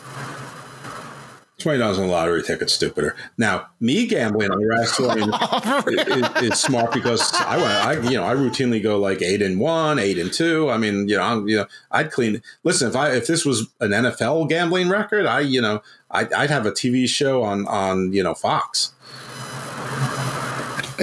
Hey, listen. I think we're talking about, getting in early on new ideas. Maybe this is our new revenue stream. Hammerlock Hangover Bass. Oh yeah, yep, that's right. We're gonna be a sports book, right? Where we are in the Cayman Islands. That's where we're registered. We're registered, in Switzerland. Anything else? We've got some time to catch up on the WWE WrestleMania build. Yeah. Oh, what did you think about this Liv Morgan story? She went viral after she was like seen sitting next to some guy that everybody thought was like some hedge fund banker. Meanwhile, it's like the vice president of talent relations for live events. the guy that took Jeff Jarrett's right. job, and he's like mansplaining, and she's like tuning out. It looked like that meme where the guy is like, so kayfabe is when, or it's like basically saying, so long-term storytelling is that Trent Beretta used to bully Wheeler Yuta. It looked like she wanted nothing. It was a great visual. What I think of the story, I think it's a great meme. I love the memes that are coming out. The GIF is fantastic. She looked like she wanted absolutely nothing to do with him or to be there. Apparently it wasn't what it looked like. I don't care. It was wonderful. She looked really cute. She looked like what's her name? Margaret Robbie, whoever plays Harley Quinn. Margot Robbie. She looked cute as can be. Her hair looked great that way. The whole thing is wonderful, but it's a nothing story. There's like more of a story is where's Matt Riddle? What he was supposed to be back in February. What the hell's going on with Matt Riddle? I don't think he's coming back. I think he's ready to come back, but I don't think that they have anything for him right now, and I think they're waiting for after WrestleMania to bring him back. Sounds fine. Jeff, before we move on the Liv Morgan thing, what are the odds? Fuck it. I'm just going to put this out as a Hammerlock Hangover exclusive. Liv Morgan, she's been having a hella year. She's been the women's champion, got a lot of fans. She deserves to be on the WrestleMania card. Do you agree or disagree? She'll be on the WrestleMania card. Okay, so this is her match. Against this guy? Liv against this guy. That's fucking right, Jeff. Liv Morgan and this Scalise guy. Let's go. WrestleMania. Right. So, anyway, Bray Wyatt's horror movie has been put on hold. So, I guess there goes his Hollywood career. I would like to talk a little bit about Lacey Evans because she just can't tweeting Let's go. about like health and spirituality tips without insulting people at the same time. So, like, there's nothing wrong with saying, eat better, exercise, you'll achieve your dreams. There is something wrong with saying that and saying, or you're going to get autism, or to fight depression, exercise, eat better, and don't be poor. Be less poor. Yes. These are not choices. Autism isn't a choice. Being poor usually is not a choice.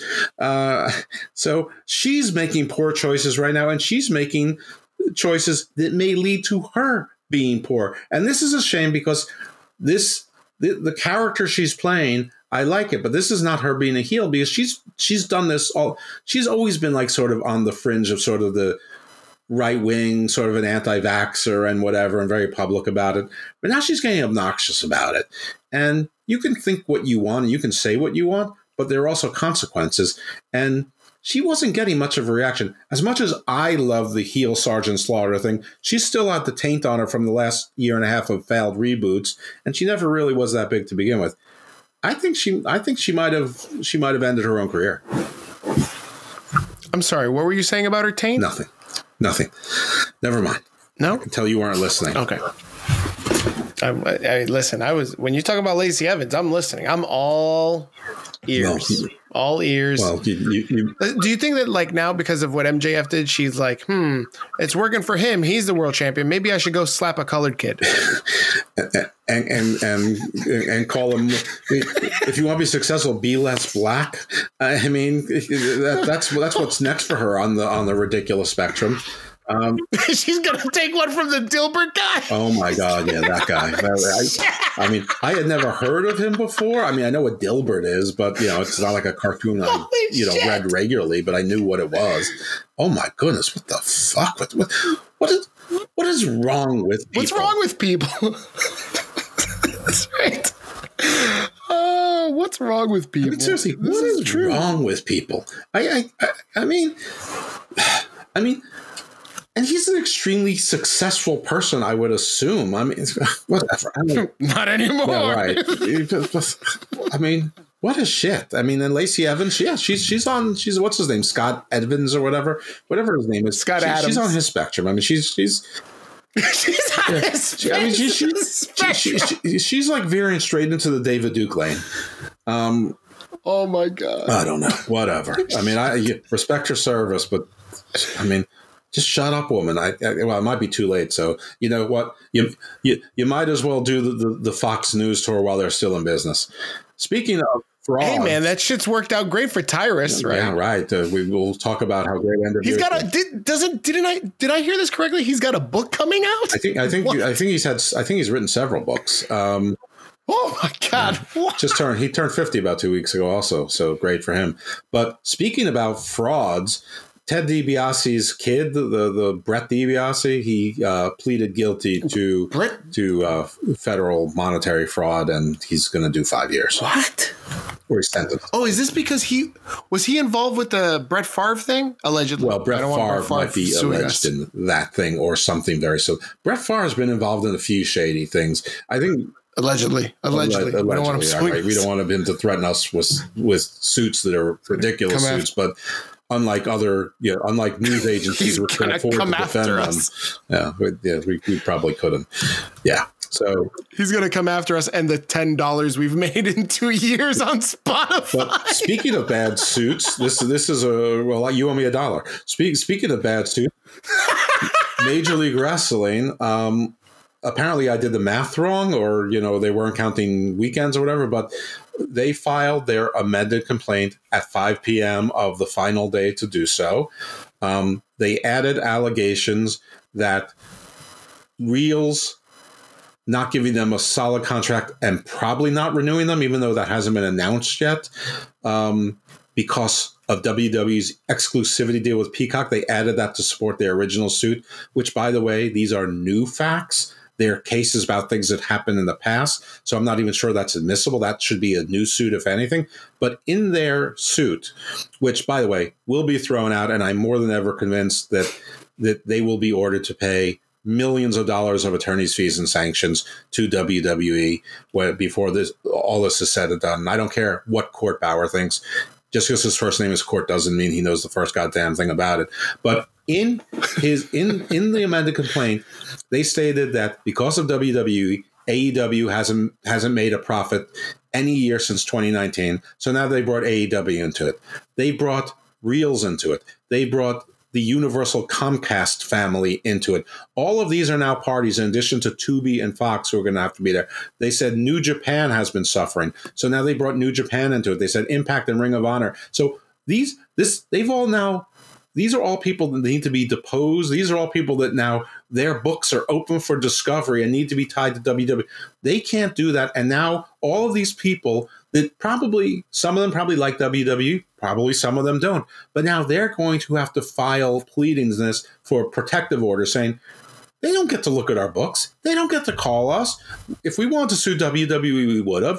We're not supporting this. And then they're going to have to argue, well, we're showing that it's a monopoly. And how do we show it's a monopoly? By showing all these other companies doing poorly, which, I mean, they have opened up so many fronts here. This is more than me declaring war on bigger podcasters who will never listen to the show and don't care what we say anyway. This is the real world. And they hired these contingency attorneys who I guess have been pretty successful in some things, but that was probably like mass torts, like, mesothelioma, asbestos, shit like that, where it's sort of the thing speaks for itself. This is actually real litigation. I don't think these lawyers know the first thing about it. And sometimes you get what you pay for, and sometimes names are fancy, not because they're good, just because they got lucky. They were in the right place at the right time, JD. So the MLW suit continues, and I continue to predict disaster and pain, and they will be out of business, if not by the end of this year, by 2025. And the only thing that's holding this up is that the court system generally works fairly slowly. Vince McMahon is going to own MLW, but not Vince McMahon, whoever the new owner is, if in fact they manage to sell it. And he's only doing this, and they can argue bad faith that he's doing these nonsensical suits because he's trying to put a cloud over them so that it impedes the possible sale, which is also fairly speculative, but it's juicy. And I would argue that if I was WWE, listen, he got dismissed once, but now he's bringing in things. His lawyers know that you can't talk about something 2 years later when your complaint's talking about things in the past. That's a new complaint. He's just doing this to try and extort us. Right. There might even be a countersuit for abusive process or whatever they call it in that court. We call it abusive process or malicious prosecution, which sounds like they're criminal counts. They're not. They're civil. It's so sexy when you talk. It's basically using the legal system as extortion, as blackmail. Trying to do legal.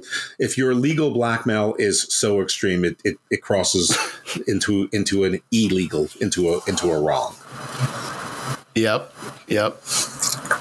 Wow. Well, that's all I have on WWE. Right. I think the road to WrestleMania, though, is actually shaping up pretty well. I mean, I have some other sort of, WWE, Kofi Kingston injured himself in that scrum. It was originally reported as his shoulder. Turns out his leg. He's not going to need surgery. That's good news. So they did what I tweeted the same day. They inserted Xavier Woods into that fatal five-way. So there you go. Xavier Woods headed into the fatal five-way. I'm sure he's definitely going to be the number one contender for that Intercontinental title at Mania. And Ronda, apparently, she really did have an arm injury. That's why they did that sort of kooky angle with bad acting from Tegan Knox. But they're hoping that it's not serious and that she should be ready for Mania. I still keep hoping that her and Shayna will get involved in the tag team titles somehow, maybe spill off Bayley and Trish as a solo match and maybe make a tag team match against Damage Control and maybe Lita and Becky as a three-way or something. I'm not sure. I don't know. I mean, I think there's going to be a lot of people that are interested in this Trish-Lita. Well, sure, but Trish and Lita will still be there. But, if you're right and the nostalgia is more important than the belts, Backlash is just a month away, so that could be a cool match for then. Backlash is in Puerto Rico. I think. What would entice you more to leave the house? And I know this is a hard ask. I mean, you're already starting in a hole, but yeah. Yeah, that's right. SummerSlam in Detroit or Backlash in Puerto Rico? Oh, no question. Backlash in Puerto Rico. Right? Yeah. Why would anybody want to go to Detroit? That's like wanting to go to Jersey. I've been considering going to Puerto Rico anyway. I mean, that's one of the places I've been telling Viv I want to go. I mean, mostly because you should go. You get the best of the Caribbean, but you don't need a passport. It's U.S. dollars. You don't have to go through customs. I mean, it's like going to another state. So, I've been to plenty of other islands and they're, all pretty much the same. Puerto Rico is probably more built up and probably has some of the comforts of home, so to speak. And you don't have to deal with the shit that I just talked about. But she doesn't seem to want to go there because I guess it's not exotic enough. I don't know. But she's like, we can go to Hawaii. I'm like, get the tickets. I don't want to spend 16 hours traveling to get somewhere both ways. Yeah, I think you should just get the tickets and go. Maybe I should. Yeah. Assuming she comes back from Ecuador. Bad Bunny's, tell her Bad Bunny's hosting. She likes Bad Bunny. She'll come back for Bad Bunny. See, there you go. She better come back for me. Yeah, there you go. For her original That's Bad right. Bunny. I love my Sexykins. What else? You seen the recent pictures of her? Oh my God, she put a new profile picture up and it's in a circle, but if you push on the circle, you can see the whole picture. And oh my God, it's so sexy. Ooh, is she a smoke show? Wow. I hope Viv is listening to this. She's not, but she knows. News of some note, if you care, Eddie Edwards re-signed with Impact. Swell. Raven is now with MLW. He's leading some faction. I don't know what they're called. One of the wrestlers is Akira. What about Raven? Huh? What about Raven? No. It's like they have like an A and O on their card. I don't know what it stands for. I mean, you'd think it'd be Alpha to Omega, but I think that's been done a million times. One of the wrestlers is apparently Akira, and the other one has three names. I don't know who it is. I can't remember who it is. And it's MLW is a hard watch. I'm sorry. They have like 10 people on their show and 2 of them have already left the company, and EJ Nduka and Myron Reed.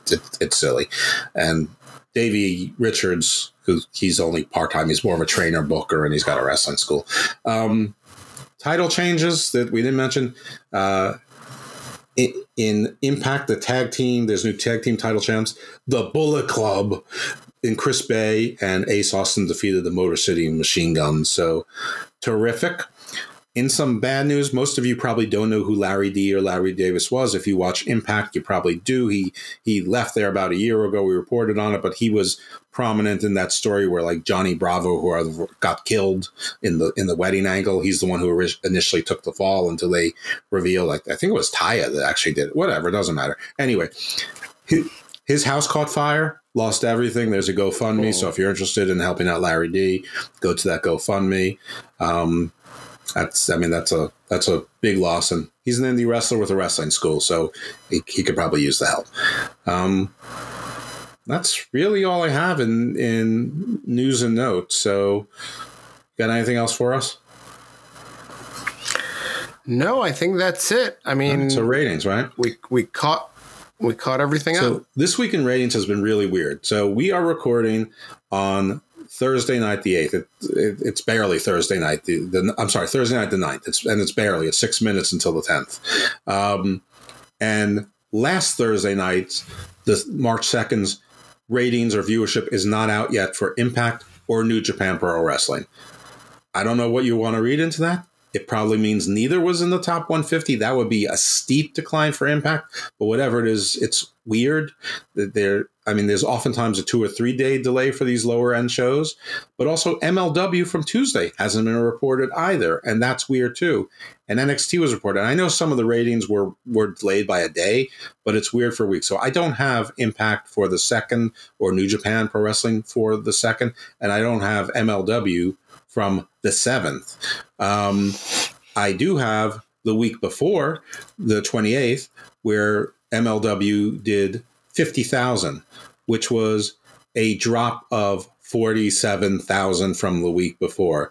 They did a rerun the second hour, which is what they've been doing most of the time. I think every week but one was a rerun, and they did like either 25,000 or 18,000. It doesn't matter. It's just people fell asleep.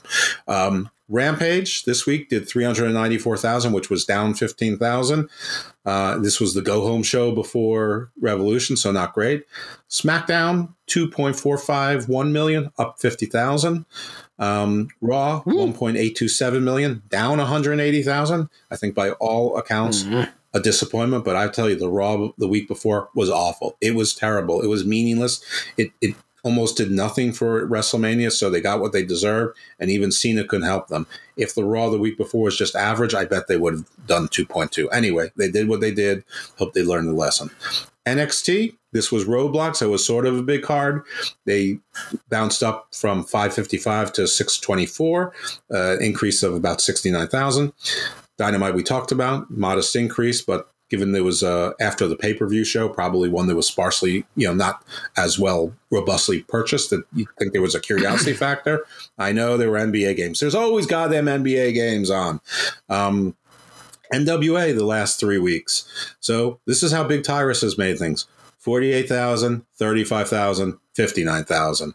That is in reverse order. So 48,000 is the most recent. 2 weeks ago was only built up to 35,000. And 3 weeks ago has only built itself up to 59,000, which, by the way, I reported the same number like 2 days ago on a PWC show. So they haven't had 1,000 more views in like 3 days. Dark this week, 115. Last week, up to 214. 2 weeks ago, up to 236. Elevation this week, 130. 2 weeks ago, up to 153. And 2 weeks ago, up to 182. So, I mean, these YouTube shows, doing terrible. Little information. Wow. The February 12th show did 302,000, which was its lowest. I don't have anything more recent. Obviously, that's a month old. These numbers only come out about once a month. Power Slap. Last week to 277,000. This week went down to 220,000, down 57,000. This is a horrendous show, but it was supposed to be the big, it was supposed to keep people tuned into Dynamite and be a big lead-in. Neither has happened. I don't blame Dynamite for this one because Power Slap is awful, but it deserves to be going down. And Power Slap's pay-per-view, they've moved it off of pay-per-view into some sort of free platform. So, or some like streaming service where it's like $4.95 instead of like, a major pay-per-view. Whatever it is, they moved it off of regular pay-per-view, which is obviously a sign of defeat. Can't imagine that'll be renewed either. So, those are the ratings. I'm sorry for the lack of the 3 data points. I've been checking Twitter during the show to see if they would get updated because I really want to know, especially MLW. But we'll have them next week. It's all right. Jeff, before we wrap, you went to go see Cocaine Bear. Any review you would like to share about the greatest movie of all time? Well, sure. It's not the greatest movie of all time. It's good. Like a bunch of Elizabeth Banks movies, it's like close enough to what you wanted, and it's like Brightburn. In Brightburn, there was a great movie, and this was another Elizabeth Banks movie, but it wasn't. But if like someone remade it competently, it could be awesome. So Cocaine Bear was good enough, but there wasn't enough of the bear mauling people on screen. There was some, and there was plenty that, was behind bushes or you're in a cave where you didn't actually see the mauling or the gore. There was more comedy and there was more human interaction, like human interest stories. It was funnier than I thought it would be, but I wasn't going there for funny. I was going there to laugh at a cocaine bear ripping people to shreds. I mean, that's what I wanted to see, and there wasn't enough of that. So for me, I felt like it was lacking some, but I don't regret going. So if you're going with low expectations to just see a movie called Cocaine Bear about a bear that's basically going berserk over cocaine and characters that are probably more interesting than you were expecting, but probably got more attention more time than you wanted, this is a movie. If you like more haha than gore and shredding, then, if you like a comedy horror movie or comedy gore fest, this is probably better for you because it's more comedy than gore fest. So, I'm not through, it wasn't the greatest thing I did, but it wasn't a mistake. Let's just leave it at that. So I had fun. I saw some killer previews. So hard to there's say? Some trailers for movies, like a movie called The Machine, which I wanted to hate, but by the end I was just laughing hysterically. There's a movie called Renfield, which is like about Dracula's apprentice or his familiar, and that looked pretty awesome. Apparently Nicolas Cage is Dracula, so that looks like it could be hysterical and like a really cool, like dark comedy, like gory comedy. And there was a movie called Evil Dead Rises, which doesn't look like it's at all part of the Evil Dead franchise, though it must be with the name. Mm-hmm. And that looked like a proper horror film. That looked like it was going to be terrifying. That looks awesome. And of course, there was also Fast and Furious with, I think Jason Momoa is in it now. And listen, if you're an adult and you're still seeing Fast and Furious movies, and you need to seriously question your thought pattern. But Evil Dead Rises. Yeah, Lacey Evans. I'm stoked for Evil Dead Rises, stoked for Renfield, and I might be stoked for The Machine too. I don't know. But yeah, there was some good previews there. Wow. I saw a preview for this new Jennifer Lawrence movie, No Hard Feelings. God, she is amazing. Yeah, I don't know that I know what that is, but I know who she is. Oh, you should look this up. I mean, I don't know. Silver Linings Playbook, when she got into that bodysuit, I was like, oh my God, this just made the whole movie worth it.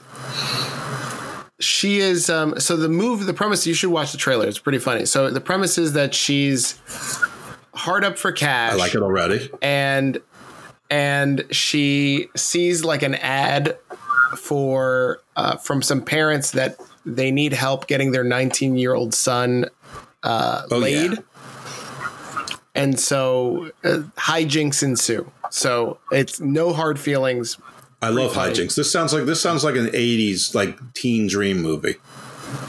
Yes. Oh, exactly. It's right up the alley of Superman. It sounds like Porky's or Weird Science or yes. Yeah. It's kind of like Weird Science in reverse. Yeah. Yeah, without a doubt. Yeah, like the Girl Next Door or whatever one where there was one where like the hooker fell, like the neighbor, the hot girl fell in love with the ordinary guy, across the way. Yep. Yeah, I mean this is like total like Porky's to Judd Apatow like coming of age rom-coms. 40-Year-Old Virgin. Yep. It's exactly like that. It's amazing. We need a movie. Like, hopefully it won't be like too bogged down with being like having to be too woke and agenda driven. I have absolutely no issue with diversity and things like that. It just shouldn't. replace the movie if it's not integral to the movie. It should feel natural. That's what equality is, when things feel natural. Don't worry. After you see her in this movie, you're going to have a lot of natural feelings. You're going to have a lot of natural feelings. Give me woke soup and wash it down with a woke smoothie. I don't care. You're probably right about that. I mean, everybody knows that my priority in the world is boobage. So, but boobage first. Plenty of it in this movie. Food second, principles third. Yep. All right, Jeff, let's go. Let's do plugs. Yeah. You can find me on Twitter at IcarusFellMD. You can often find me on the PWC or Channel Attitude Hamid Media Group for Uncaged and Smack Attack, and allegedly a Ring of Honor review show, which we've recorded half of, but not the rest of. And even though it's going into week 2, so obviously I'm not sure where that's going. And this fine show is on the PWC as well. It's also on the Wrestling Soup Network. I was on the Drew Yari show for about 40 minutes tonight. I was on Homeboy 88's show about a week ago. So you can check me out in those places. But my non-wrestling podcast, Garden of Doom and Garden Views, dropped a killer Garden Views this week about a guy who was basically the victim of false and malicious prosecution. He was convicted in federal court, acquitted in state court. His conviction in federal court after he served 10 years is looking to be overturned. There was prosecutorial misconduct, prosecutor sleeping with someone on the defense side. This has everything. A whistleblower who ended up dead the day before she was going to go to court. This has everything. So Garden Views, I think it's episode 41. Anyway, I think I need to hear. Yeah, it's awesome. And last week I did a show with Jennifer Lawrence. We got your next movie. Yeah, that's right. Last week I did a show with a paranormal investigator. This week I'm dropping a show with one of our friends from Voodoo Authentica, Mademoiselle Camille, and she's going to talk about Tarot.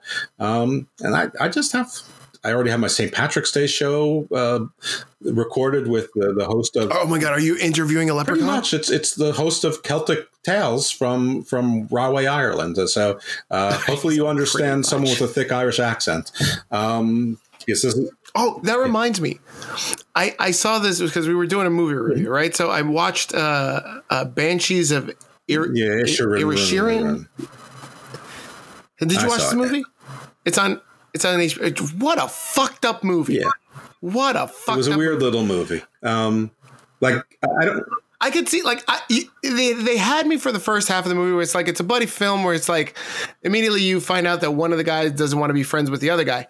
And then you want to talk about real fucking wrestling swerves? This takes a swerve. Yeah, it takes a real dark, strange swerve. And like how this movie got Oscar nominated, I'm not really sure. Listen, I don't mind watching it because I watch it on my couch at HBO Max where I could pause and do whatever I wanted. Right. If I paid to see this movie, I would have been like, what the hell did I just do?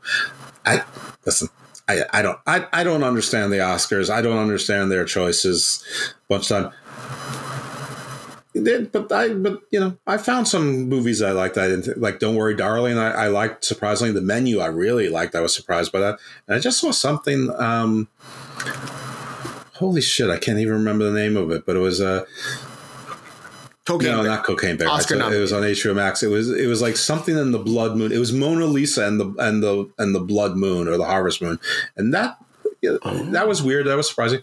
Then I saw like 3,000 Years of Longing. It was interesting, but it was free, so it was okay. But it was more interesting than the Banshees of Inisherin. I mean, literally, my favorite character in the Banshees movies was the donkey. My second favorite character was the dog. That's probably all you need to know. That is probably not one of the witches. Well, there was only one. The donkey was awesome. Come on. The donkey died. Awesome. Shit Till he died of a broken heart. You can't spoiler. Yeah, nobody cares. Listen, these are wrestling fans. They're not seeing the Banshees of Inisherin. Oh my God, you're horrible! You ruined the Bond movie many episodes ago. The Bond movie was not new when I ruined it. I didn't see it in the theaters. I saw it on cable. I mean, it was like 3 months old. We're gonna get more hate mail now because you're ruining. Well, I like mail. It'd be nice if we got some hate mail. That's fine. I'm okay with that. All right, guys. And you know what? You can send that hate mail to hammerlockhangover@gmail.com. That's hammerlockhangover@gmail.com. or find us on Twitter. Our defunct. I should just give you the password to the Twitter, so you just please don't ramble on. I don't want Twitter. I don't want responsibility for any of that shit. Yeah, you do. You know you love it. You love flipping between 2 Twitter handles. Why not? I don't want to. I see the gleam in your eye, the twinkle. All right, guys, that's Hammerlock Hangover for March. Maybe we hope to see you again, in another 2 weeks. Well, we have to do it in 2 weeks because that's going to be before WrestleMania, right? Yeah, and then Stand and for our Deliver. WrestleMania review and I'm sure there'll be 13 major AEW announcements between now and then, and I'm totally sure that they'll be on HBO Max. Ring of Honor is just this close to being picked up by HBO Max. and more movie reviews, right, Jeff? Yeah, if I see movies, I'm happy to review them. That's fine. Yeah, I'm good. Absolutely, guys. Thanks for listening. Please make sure if you had a hearty laugh, if you had a hearty chuckle, please let your wrestling friends stop sounding desperate. Know about this podcast. Listen, this is a good show. Listen to it. Tell people to listen to it. If you don't want to, fuck off. Get gone. We don't need you anymore. If you want to listen to crap, go listen to JD from New York or most of the other podcasts that are out there, except for the one from PWC. Thanks for listening, everybody. They rock. That's right. Didn't Hameen create the Power Slap? Yeah, of course he did. Oh, and Wrestling Soup. Absolutely, they rule as well. Andrew, that's right. Thank you. All of it. Yeah. Everyone, when he wants to come on the show, he's always such a diva. He's always like, I'm always like, hey, Drew, you want to come on the show? And he's all like, not today. I've got other things to do. He tells me that you never invite him. You never want him on. Listen, I don't like having guests on. Like in the beginning, I was like all gung ho about having guests on, but I know we had so many guests. But yeah, it's. Now you can barely get me on the show. Right, I know, right. And I did one solo show and I'm like, now I'm like, swimming in myself, which is like everyone knows my favorite thing to do. So, like next step is somehow keep this Riverside account, not pay for it and off you. I've got to go full, you've got to go Russian oligarch on you, and you've got to like fall out of a window at a hotel while vacationing with your family. It's all on audio. We're all recording. Okay. It's right here. If I go missing next time, now you know who did it. No, you know who thought it. You know who. This will be a QAcon because I won't be anywhere near that. You know hotel. who paid for it. All right, guys. Thanks for listening. It's been a pleasure. It's been a blast. Jeff, glad to hang out with you for the last 2.5 hours. And have a great one, everybody. And stay evil, my friends.